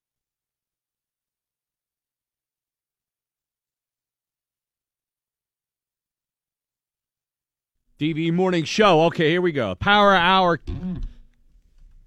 comes to a close here. Stan Savran, the Godfather. You can hear him on ESPN Radio 970 from noon to 2. Jerry Dulac of the Post-Gazette here. He's part of the Pittsburgh Steelers Radio Network. Also, you can hear him tonight at the Bottle Shop. Loving the Power Hour. And then by the way, tomorrow, you'll have Stefan Tuitt here in studio. Correct. 7 to 8 with Stefan on DVE, and then 8 to 9, Dale and I will be on Let's ESPN. go around the horn on the weekend slate of games here. In the NFC, Atlanta is going to be going to Philadelphia.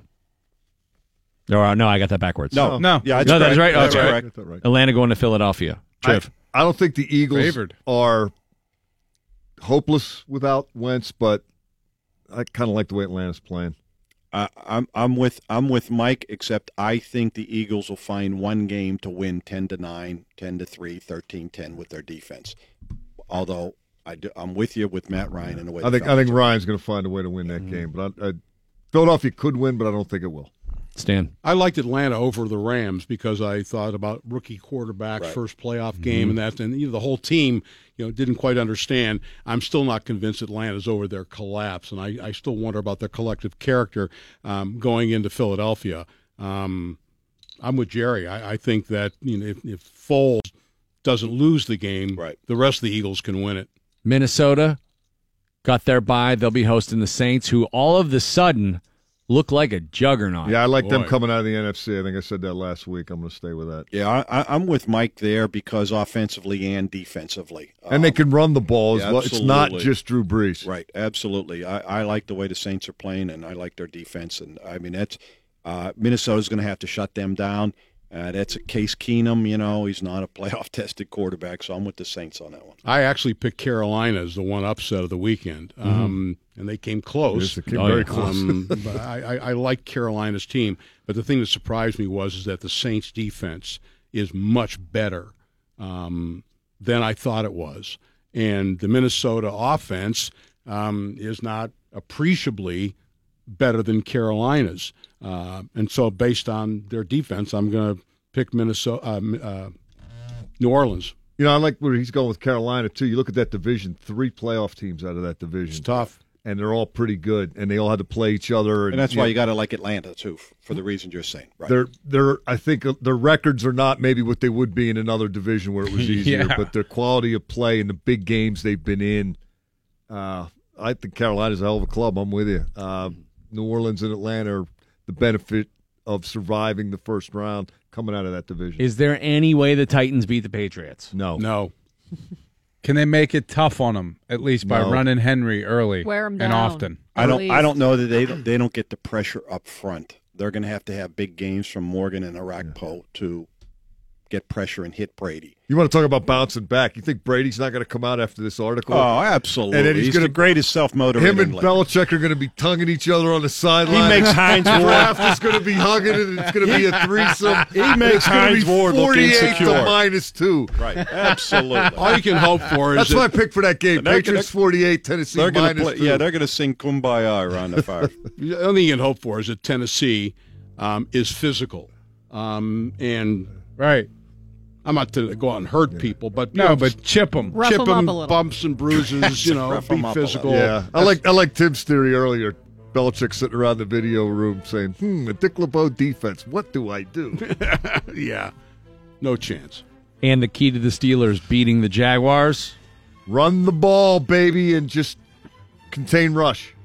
Don't turn it over, and don't let them freelance plays and fluke their way into staying in it late when you can lose it. Number 7. Very simple. You see what he's done this last half of the season. Give him the ball and let him do whatever it is let him hand it off. That's I think baloney. go if up you're early. handing it off, you're playing a 2016 17-13 game. You have to just look at what they've been doing. Let 7 do what they need to do with their weapons. I'm not at all worried about Jacksonville's offense. I'm Me just either. not. They put 10 points up on the Bills. I mean, if They put up 10 on Tennessee the week before that too. if Blake Bortles runs for more yards than he passes, they'll get stomped. Absolutely. The only issue is Jacksonville's defense, but I think that even that can be contained. I've learned you don't take from one game that it necessarily will translate to the next one. Transitive properties. You look at, they were playing Buffalo, had no weapons. The Steelers have multiple weapons. The issue is just play your game. A little more balanced than we saw the last time. Obviously, you can't turn it over 5 times, but the Steelers just need to remember we're the Steelers, they're the Jaguars. End of story. Stan Savran, The Godfather, ESPN Radio 970 this afternoon. What's going on? Mike Lang's going to join me. Oh, nice. A heck of a hockey game to It was talk a heck about. of a hockey game. Tunch Ilkin's going to be on. Obviously, we're going to be talking about Steelers and Jags.